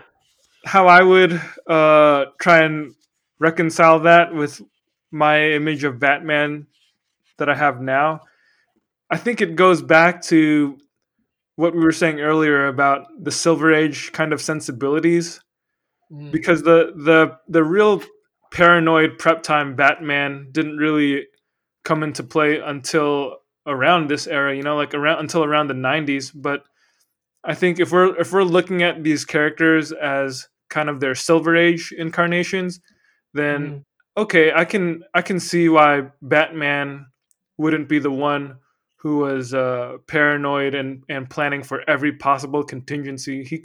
I could see that classic heroic version of Batman being the guy who's like, all I really care about is capturing criminals. I don't really care about how the press portrays us, And I think mm. because of that, it I didn't really think about it as much. But yeah, now that you mentioned it, if I were to look at this Batman in the same light that I would look at, the idealized or iconic version of Batman, then yeah, maybe that's not exactly how my idealized Batman would act. But I wouldn't expect to be Batman to be caught off guard like a sucker. yeah, exactly. It kind of makes me think of the animated series. Like I consider the animated Batman, the animated series, the definitive Batman. And I do think that the cartoon version, that version of Batman, he's not really the paranoid god of preparation that we had in the comics in the early 2000s either. Hmm. The cartoon Batman of the animated series he was more reasonable. He wasn't he was closer to the traditional idea of a hero than he was to uh, the vicious guy who had contingency plans to take down his own teammates that we would see Yeah, in the 90s. yeah. I mean, yeah. Like I wouldn't even go so far as to imagine like that version of Batman, where like, because that was, him at the height of prep time Batman or whatever you want to call him, right? Mhm. But you know, I I I concede to what you say when you talk about the idealized version of or like if we're looking at this Batman as the Silver Age Batman, like I'll take that, right? I'm not, Yeah, yeah, again, this isn't a thing where I'm looking at this and I'm like, "Oh, like that's not what Batman would do," and that automatically makes this a bad story. It was just something, an observation. yeah, Like totally. if anything, I was thinking about like Grant Morrison's Batman, like when he takes on the Hyper Clan, right? Yeah, Like that Batman was totally on top of it, yeah. and yeah, I guess yeah, That that it's Batman was completely unfazed by anything. Like you couldn't surprise that Batman. yeah, So yeah, he had every bit of information he needed. So there would be no way that like in if you took that version of Batman, the Grant Morrison JLA Batman, that version of Batman wouldn't be caught off guard by a supposed conspiracy theory. yeah, yeah, yeah, yeah.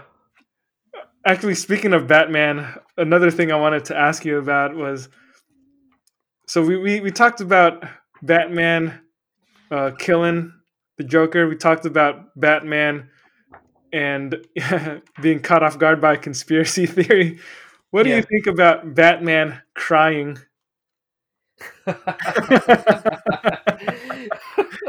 Does Batman Batman cry? didn't cry.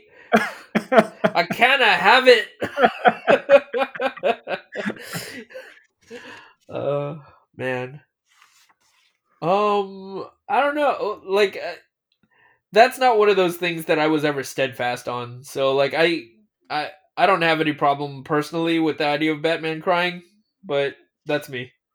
It's not the Yeah. hill that I'm willing to die on, either way. Yeah, I hear you on that.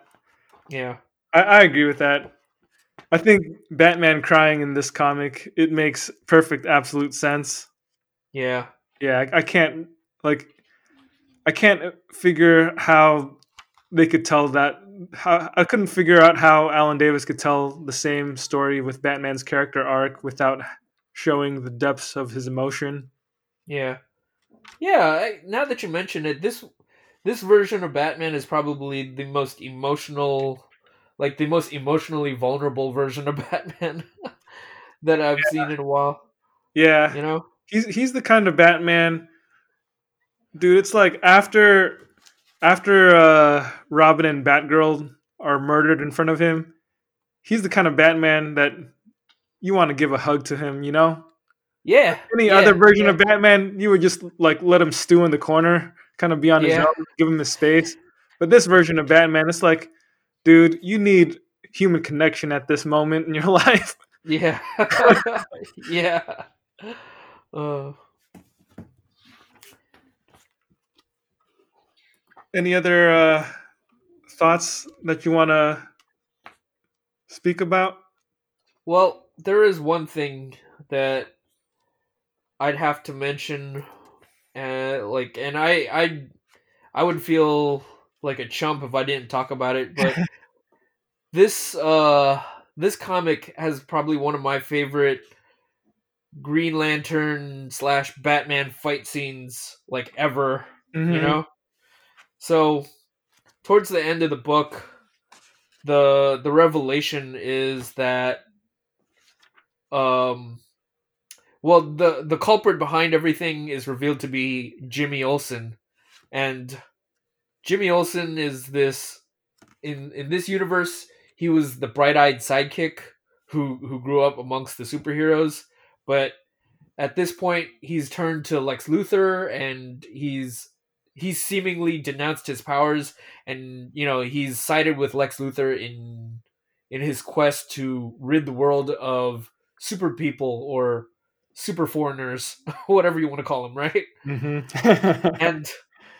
And the revelation is that Jimmy Olsen was actually masterminding everything, and he was even mind controlling Lex Luthor. And what it turns out was Lex Luthor actually got a hold of the Kryptonian spacecraft, but there was no baby there. There was no Kal-El, no Clark Kent, but there was enough DNA samples, and they decided to try to create a clone from the DNA samples that they did find, Mm-hmm. but the clones weren't successful at all. So they decided that another approach was they were going to graft the DNA to living species. And since Jimmy Olsen had some experiences with basically metahuman, superhero genetics, superhero genes in his DNA, they decided to graft the Kryptonian DNA to him. So Mm-hmm. this version of Jimmy Olsen is actually a Kryptonian hybrid he's basically like Superman. So the battle is just him beating the crap out of everyone, and it almost feels like it's a feudal battle, right? Mm-hmm. So he's like he's just smacked Wonder Woman to the ground, and then it's all of them all of the Justice League just trying to mollywop on Jimmy Olsen, and he's just handling them, like they're Yeah, nothing. Yeah, And Batman's punching him in the face, and Jimmy Olsen has this poop-eating grin on his face. yeah. So yeah, exactly. So, at this point, all the superpowered heroes are down, and Batman and Batwoman, they just have the Kryptonian gauntlets, and they're just trying to blast him. And he's just like, do you really think I would give the Joker weapons that could do me any harm? And then he uses the same technology, and he grabs Batwoman with the energy gauntlets while he's manhandling Batman, and he's basically gonna do to Batwoman what Joker did to Robin and Batgirl, but this time Batman's free enough, and he's again, like Drew said, he's just punching him in his face, punching Jimmy Olsen in the face, and he's just got this grin. And this is my favorite scene. Green Lantern's on the ground and he's all messed up, but he's just basically he's just going. He looks over at Batman and he goes, let me give you a hand, and he just supercharges Batman with his ring. Yeah, And Batman just smashes Jimmy Olsen in the face. You know, and I love this battle because Batman's the master of like martial arts and all that, but this is a battle where Batman's just basically just savagely beating another man. They're just brawling, is what they're doing. he's just throwing haymakers powered by Exactly, a Green Lantern ring. Yeah, so Green Lanterns, I love this. Like, this is one of my favorite Green Lantern scenes, but which is kind of sad because he's not even fighting him directly. So Green Lantern's just using the ring to project a green aura around Batman and supercharge him, and like Batman and Jimmy Olsen are just like beating the crap out of each other. But you're watching Green Lantern and he's feeling every punch that Jimmy Olsen is like Yeah, putting into the force field. So you just see his facial expression as he's wavering. I love that battle, man. I love it so that's some much. really, really good drawing there. Yeah. Um. Then Yeah. that scene right after when Hal when his ring runs out of energy, Yeah. Jimmy gets the upper hand again, and he's about to finish off Batman, and he basically wants Batman to beg for mercy or Yeah. tell him that he's omnipotent, and Yeah. Batman, he's like half unconscious at this point.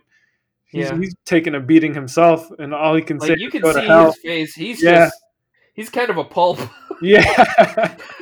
It's like when you look at a boxer who's gotten punched in the face a bunch of times Yeah. before he goes to his corner man, like his eyes start wherever he's getting hit. Wherever he got hit, it's getting all puffy and messed up.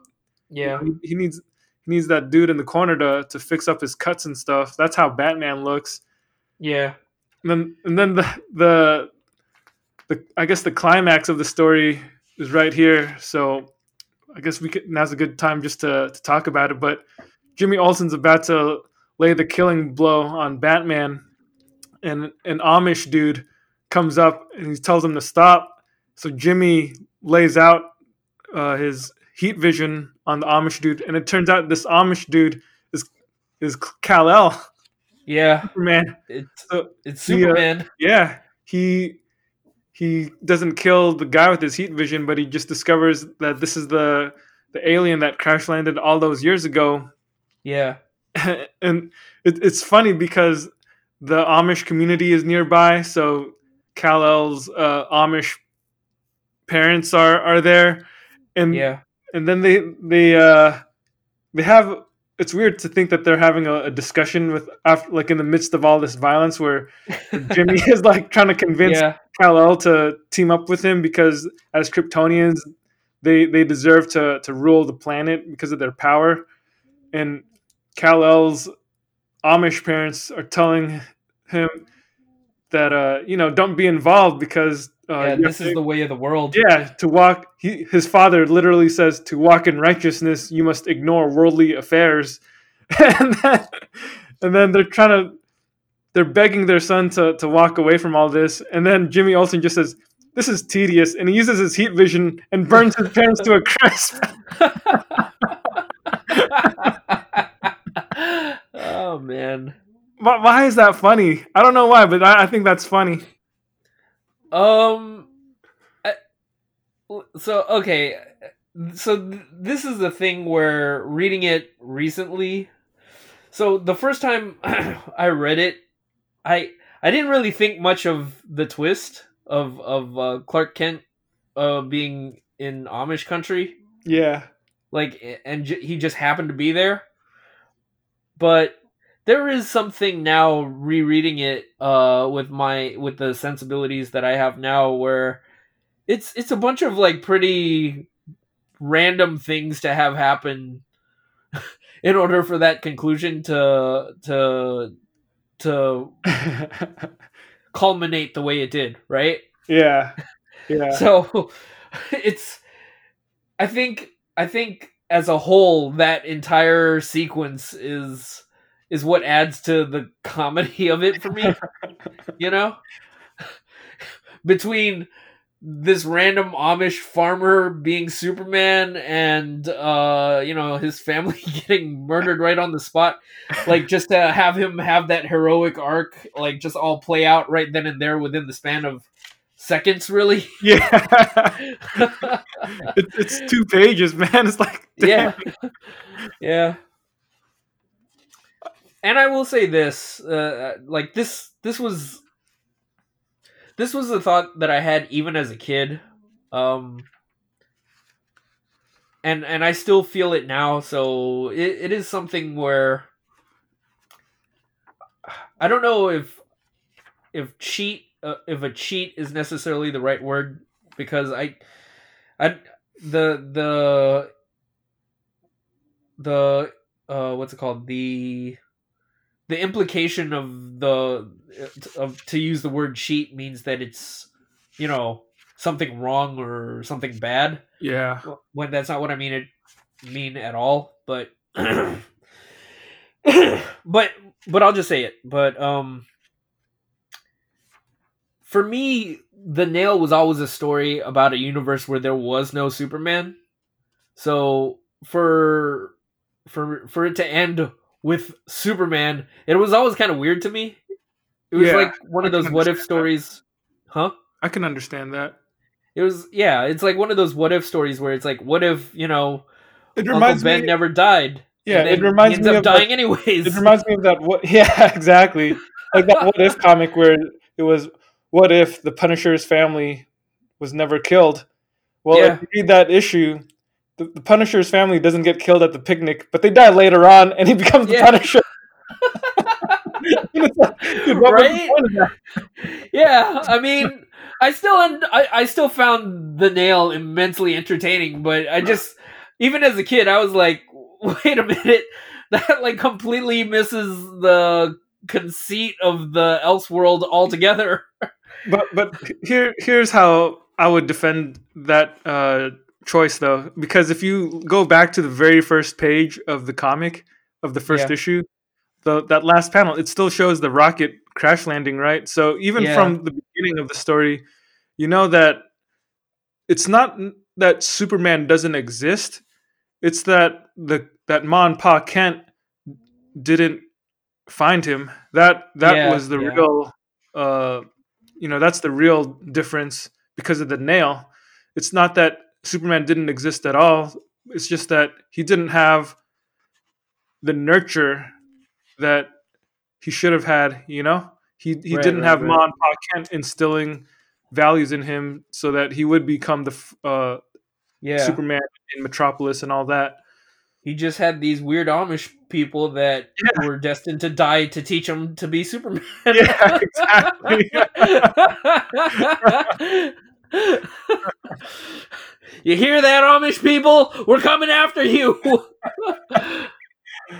Oh man, are Amish people? Do they read comics and stuff, or are they allowed to partake in entertainment like that? That's a Or good question. I imagine if they forsake worldly things, that they I wouldn't imagine be aware comic of books stuff are like no this no. anyway. Yeah, yeah. But I would imagine so. yeah, I mean, part of me does wonder if an Amish person read this comic, would he be offended at the depiction of Amish people? Yeah. I will also say this.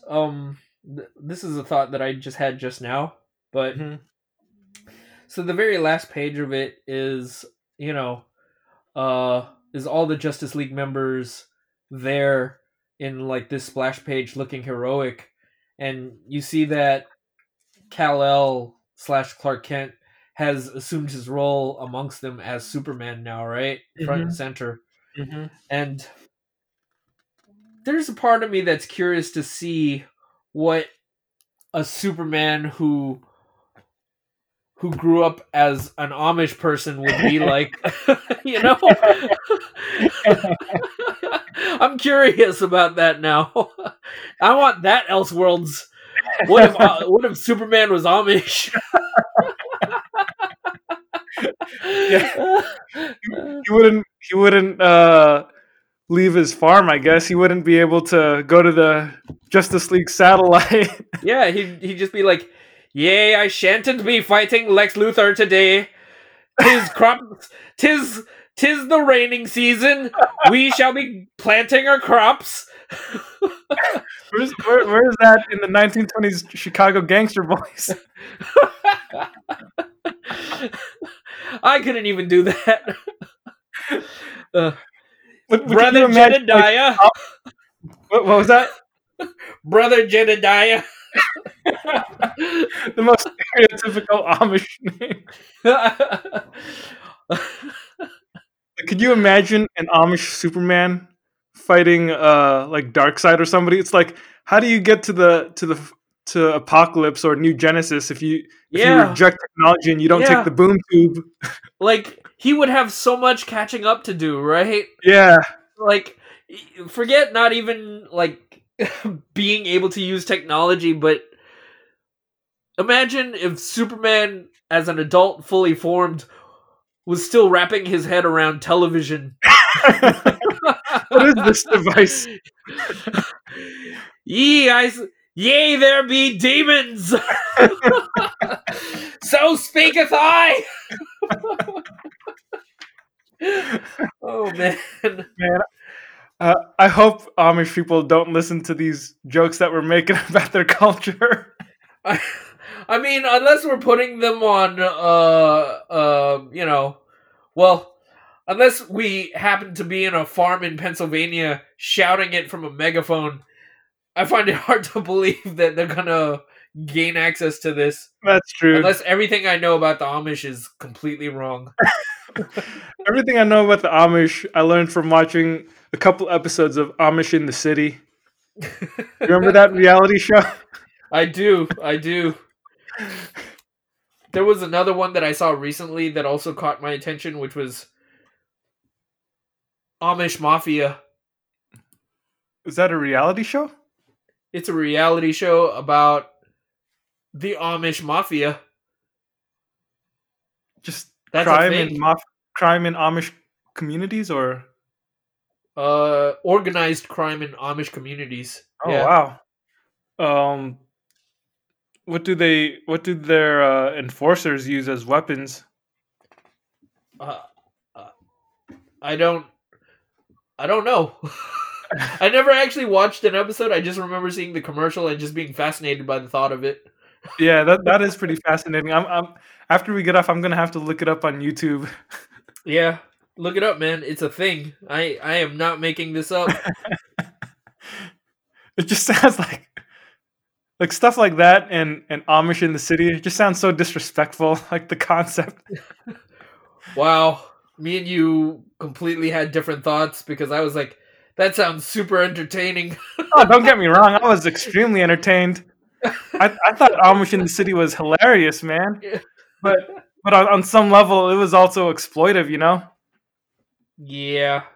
Okay, I'll give you that. I'll give you that. There was one more element about this comic that I wanted to touch on briefly, and it's something that Alan Davis mentioned in that essay that he wrote at the end of the trade paperback. He mentioned that he inserted his own kind of tributes to the Amazing Spider-Man in this series, and you see it in the one page splash pages that are sprinkled throughout all of the issues. And typically, these splash pages are of one of the Justice League members doing something or fighting somebody. Yeah. Like the scene where Hawkwoman rescues the two kids, that's a big splash page. The scene where Batman is fighting the Joker as they crash out of Arkham Asylum on the roof, that's a splash page. The scene where the Flash fights Amazo, there's a big splash page. Aquaman fighting Ocean Master. You know, he wrote that he intentionally designed those pages as an homage to the Amazing Spider-Man annual #1 by Leon Ditko, which Mm. we talked about the series in our Marvel Top 25 run of episodes a few episodes ago when we talked about Amazing Spider-Man at #2. I don't remember if we specifically talked about that first annual, but since I had read that recently, it was still fresh in my mind. And one of the things about that annual was that Ditko did have really he had 6 splash pages in that comic, one for each time that Spider-Man fought one of the members of the Sinister Six, because that whole story was the first appearance of the Sinister Six, and each little chapter of Spider-Man fighting the different members of the Sinister Six was punctuated with a big splash page, and I guess that was something that Alan Davis appreciated, so he kind of did his own thing throughout the nail. And I don't know, I just thought that was kind of a fun factoid, especially because That we is had talked fun. about Spider-Man a couple episodes ago. Yeah. Like I never realized that. That's actually a really cool tidbit. Because the splash pages are actually really cool. Because I was just thinking about this, but he really does give each member of the Justice League a moment to shine. Yeah. So it's cool that I will say that this is one of yeah, at least for me, I'd say it's one of my favorite Justice League stories because it really does highlight each of them individually and just has them each doing something cool. Like Mhm. it's a good example of a comic with an ensemble cast, you know? Yeah, Like absolutely. they don't always nail it. Oh, well. they they don't always nail it because like sometimes they tend to focus too much on specific characters. Like, people love Batman, give them more Batman. People love the Flash, give them more Flash. And not everyone gets um an equal number amount of time, Yeah. FaceTime or whatever. But I really do feel like the Nail does a good job of just giving each member, even the Atom, even Yeah. who, And he, Aquaman. yeah. Well, I like Aquaman, but I was gonna say the Atom has always been a character for me where he was always a hard character for me to find any pathway to liking because I mean his power is to get real small, so I never really saw a lot of like adventure or like action potential to that, you know? Dude, he could get small, go up Thanos' butt and explode. Yeah, but he can only do that so many times. you know? But yeah, like so for Alan Davis to give at the Atom a moment where he goes on his own little adventure, that was cool, you know? Totally, totally. Yeah. I also liked how the Flash beat Amazo one on one. Like that cool Yeah. scene where he vibrates his body so quickly that he modulates his dimensional frequency and becomes intangible. Then Yeah. sticks his hand inside Amazo's head and removes his brain. Like Yeah. that was pretty clever. Yeah. I like that. Yeah. Like That there's was a lot of cool. cool little bits like that. Like you said, man, everybody has a great chance to shine. Yeah. Yeah, man. It's it's a fun comic. It's cool beans, dude. Ultimately, let me ask you this. Ultimately, what would you say that this story has to say about the nature of the DC heroes, or what does it say about Superman? Uh, I don't know. I don't really have to think on what it says about the nature of DC superheroes, but I do think. I mean, it definitely has something to say about Superman. Like it acknowledges Superman as the cornerstone of the DC universe. Basically, Hmm. he's one of their most recognizable and famous characters, and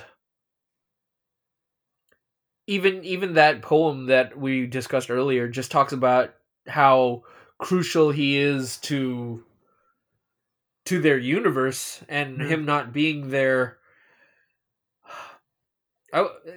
Yeah, I guess you could say, okay, here's what I think it has to say about Superman. Like, even if his circumstances weren't the same, even if he didn't land in that cornfield Hmm. where Ma and Pa Kent would find him, I guess ultimately he's destined to become Superman. And likewise, you can say the same about all the other superheroes in the Nail, all the other members of the Justice League, because in their universe, they all still very much still end up being the heroes that we, for the most part, recognize.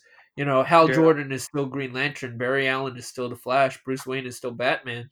Like we don't see anything that's so different, at least in terms of the core Justice League members.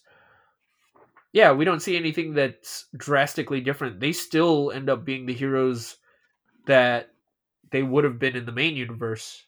Hmm. So I guess ultimately what it has to say about the heroes of the DC universe is, no matter what the continuity, they end up, their heroism, heroism, their Yeah. heroism shines through.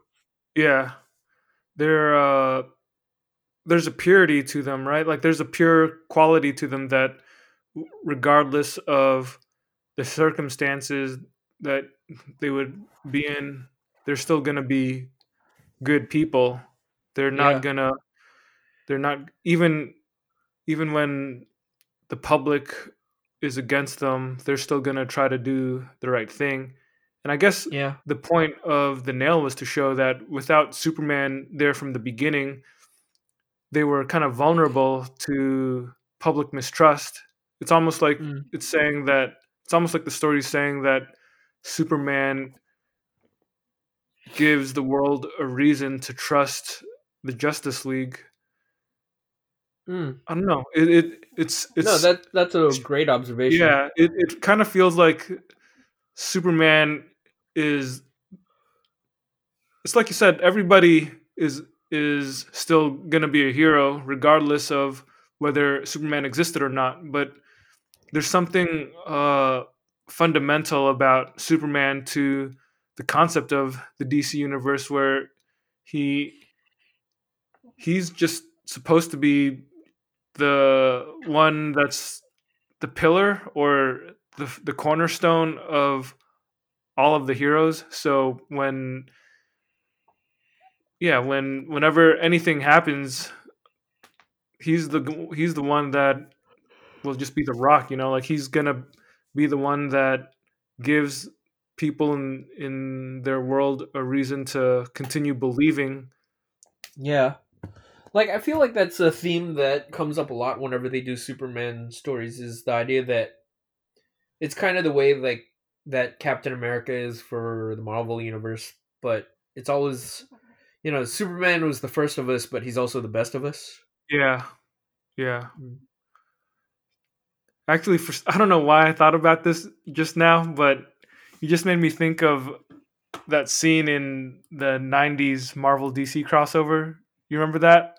The scene where the two brothers who created the different universes, they look at each other's work. They notice each other. Yeah, but what they do is they don't compare Captain America and Superman. They compare Captain America and Batman.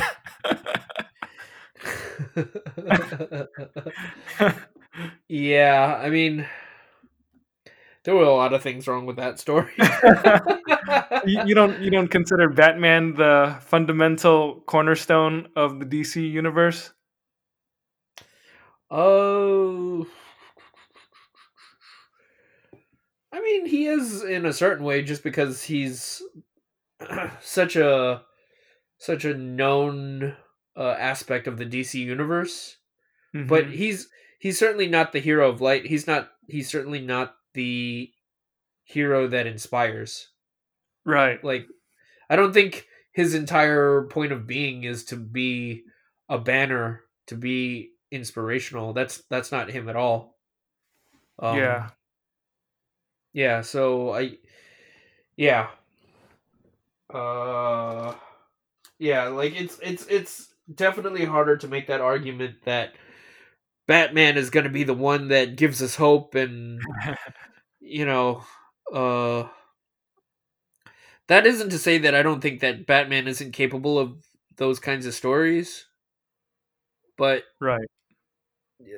yeah, that's just not what I associate him with Yeah. uh It just feels like immediately. a concept like that is where Superman should take precedence. Yeah. It's not Yeah. that Batman isn't deserving or worthy of the comparison or the idea of being the cornerstone, but it's just that it really does feel like Superman should take precedence over Batman in that situation. Yeah. But I'm pretty sure that they were looking more at power sets than they were themes, you know. Yeah, I mean that was a comic book series that had Wolverine defeat Lobo, so you can't really Off take it. panel. Yeah, yeah. You can't really take it too seriously. Yeah. I don't take it seriously at all. Yeah. Oh man. Yeah, for a comic that touches on a whole mess of characters, like just a bunch of characters throughout the universe, I would definitely say The Nail is way better than that Marvel versus DC miniseries. Oh yeah, for Yeah, sure. For sure. yeah. Hands If you down. want an event kind of comic, check out The Nail. Yeah. Yeah. I would say so. It's good stuff. Yep. Anything else you want to say before we call it? Uh, I'm just gonna tell all of our listeners that, if you guys have any questions that you want to ask us, feel free to contact us at betweenthegooderspodcast@gmail.com or on our Instagram. Yeah, if you want to make any comments of your own, or if you've had the opportunity to read it and you want to contribute to the conversation, yeah, message us at either of those places, and at us or comment towards us, and we'd love to have that conversation with you guys. Absolutely. And stay tuned for next week. If you want to read what we're going to talk about in our next episode, we're just going to read the sequel to The Nail. It's called Another Nail. Mm. And it's also obviously by Alan Davis and Mark Farmer. So, yeah, give that a read ahead of time if you feel so inclined. I really like Another Nail quite a bit also. I actually think the artwork is even better in the sequel than the original. But yeah, we'll be discussing that in our next episode. So hope you can join us for that as well. Thank you everybody for tuning in. This is Between the Gutters signing out. Peace. Peace.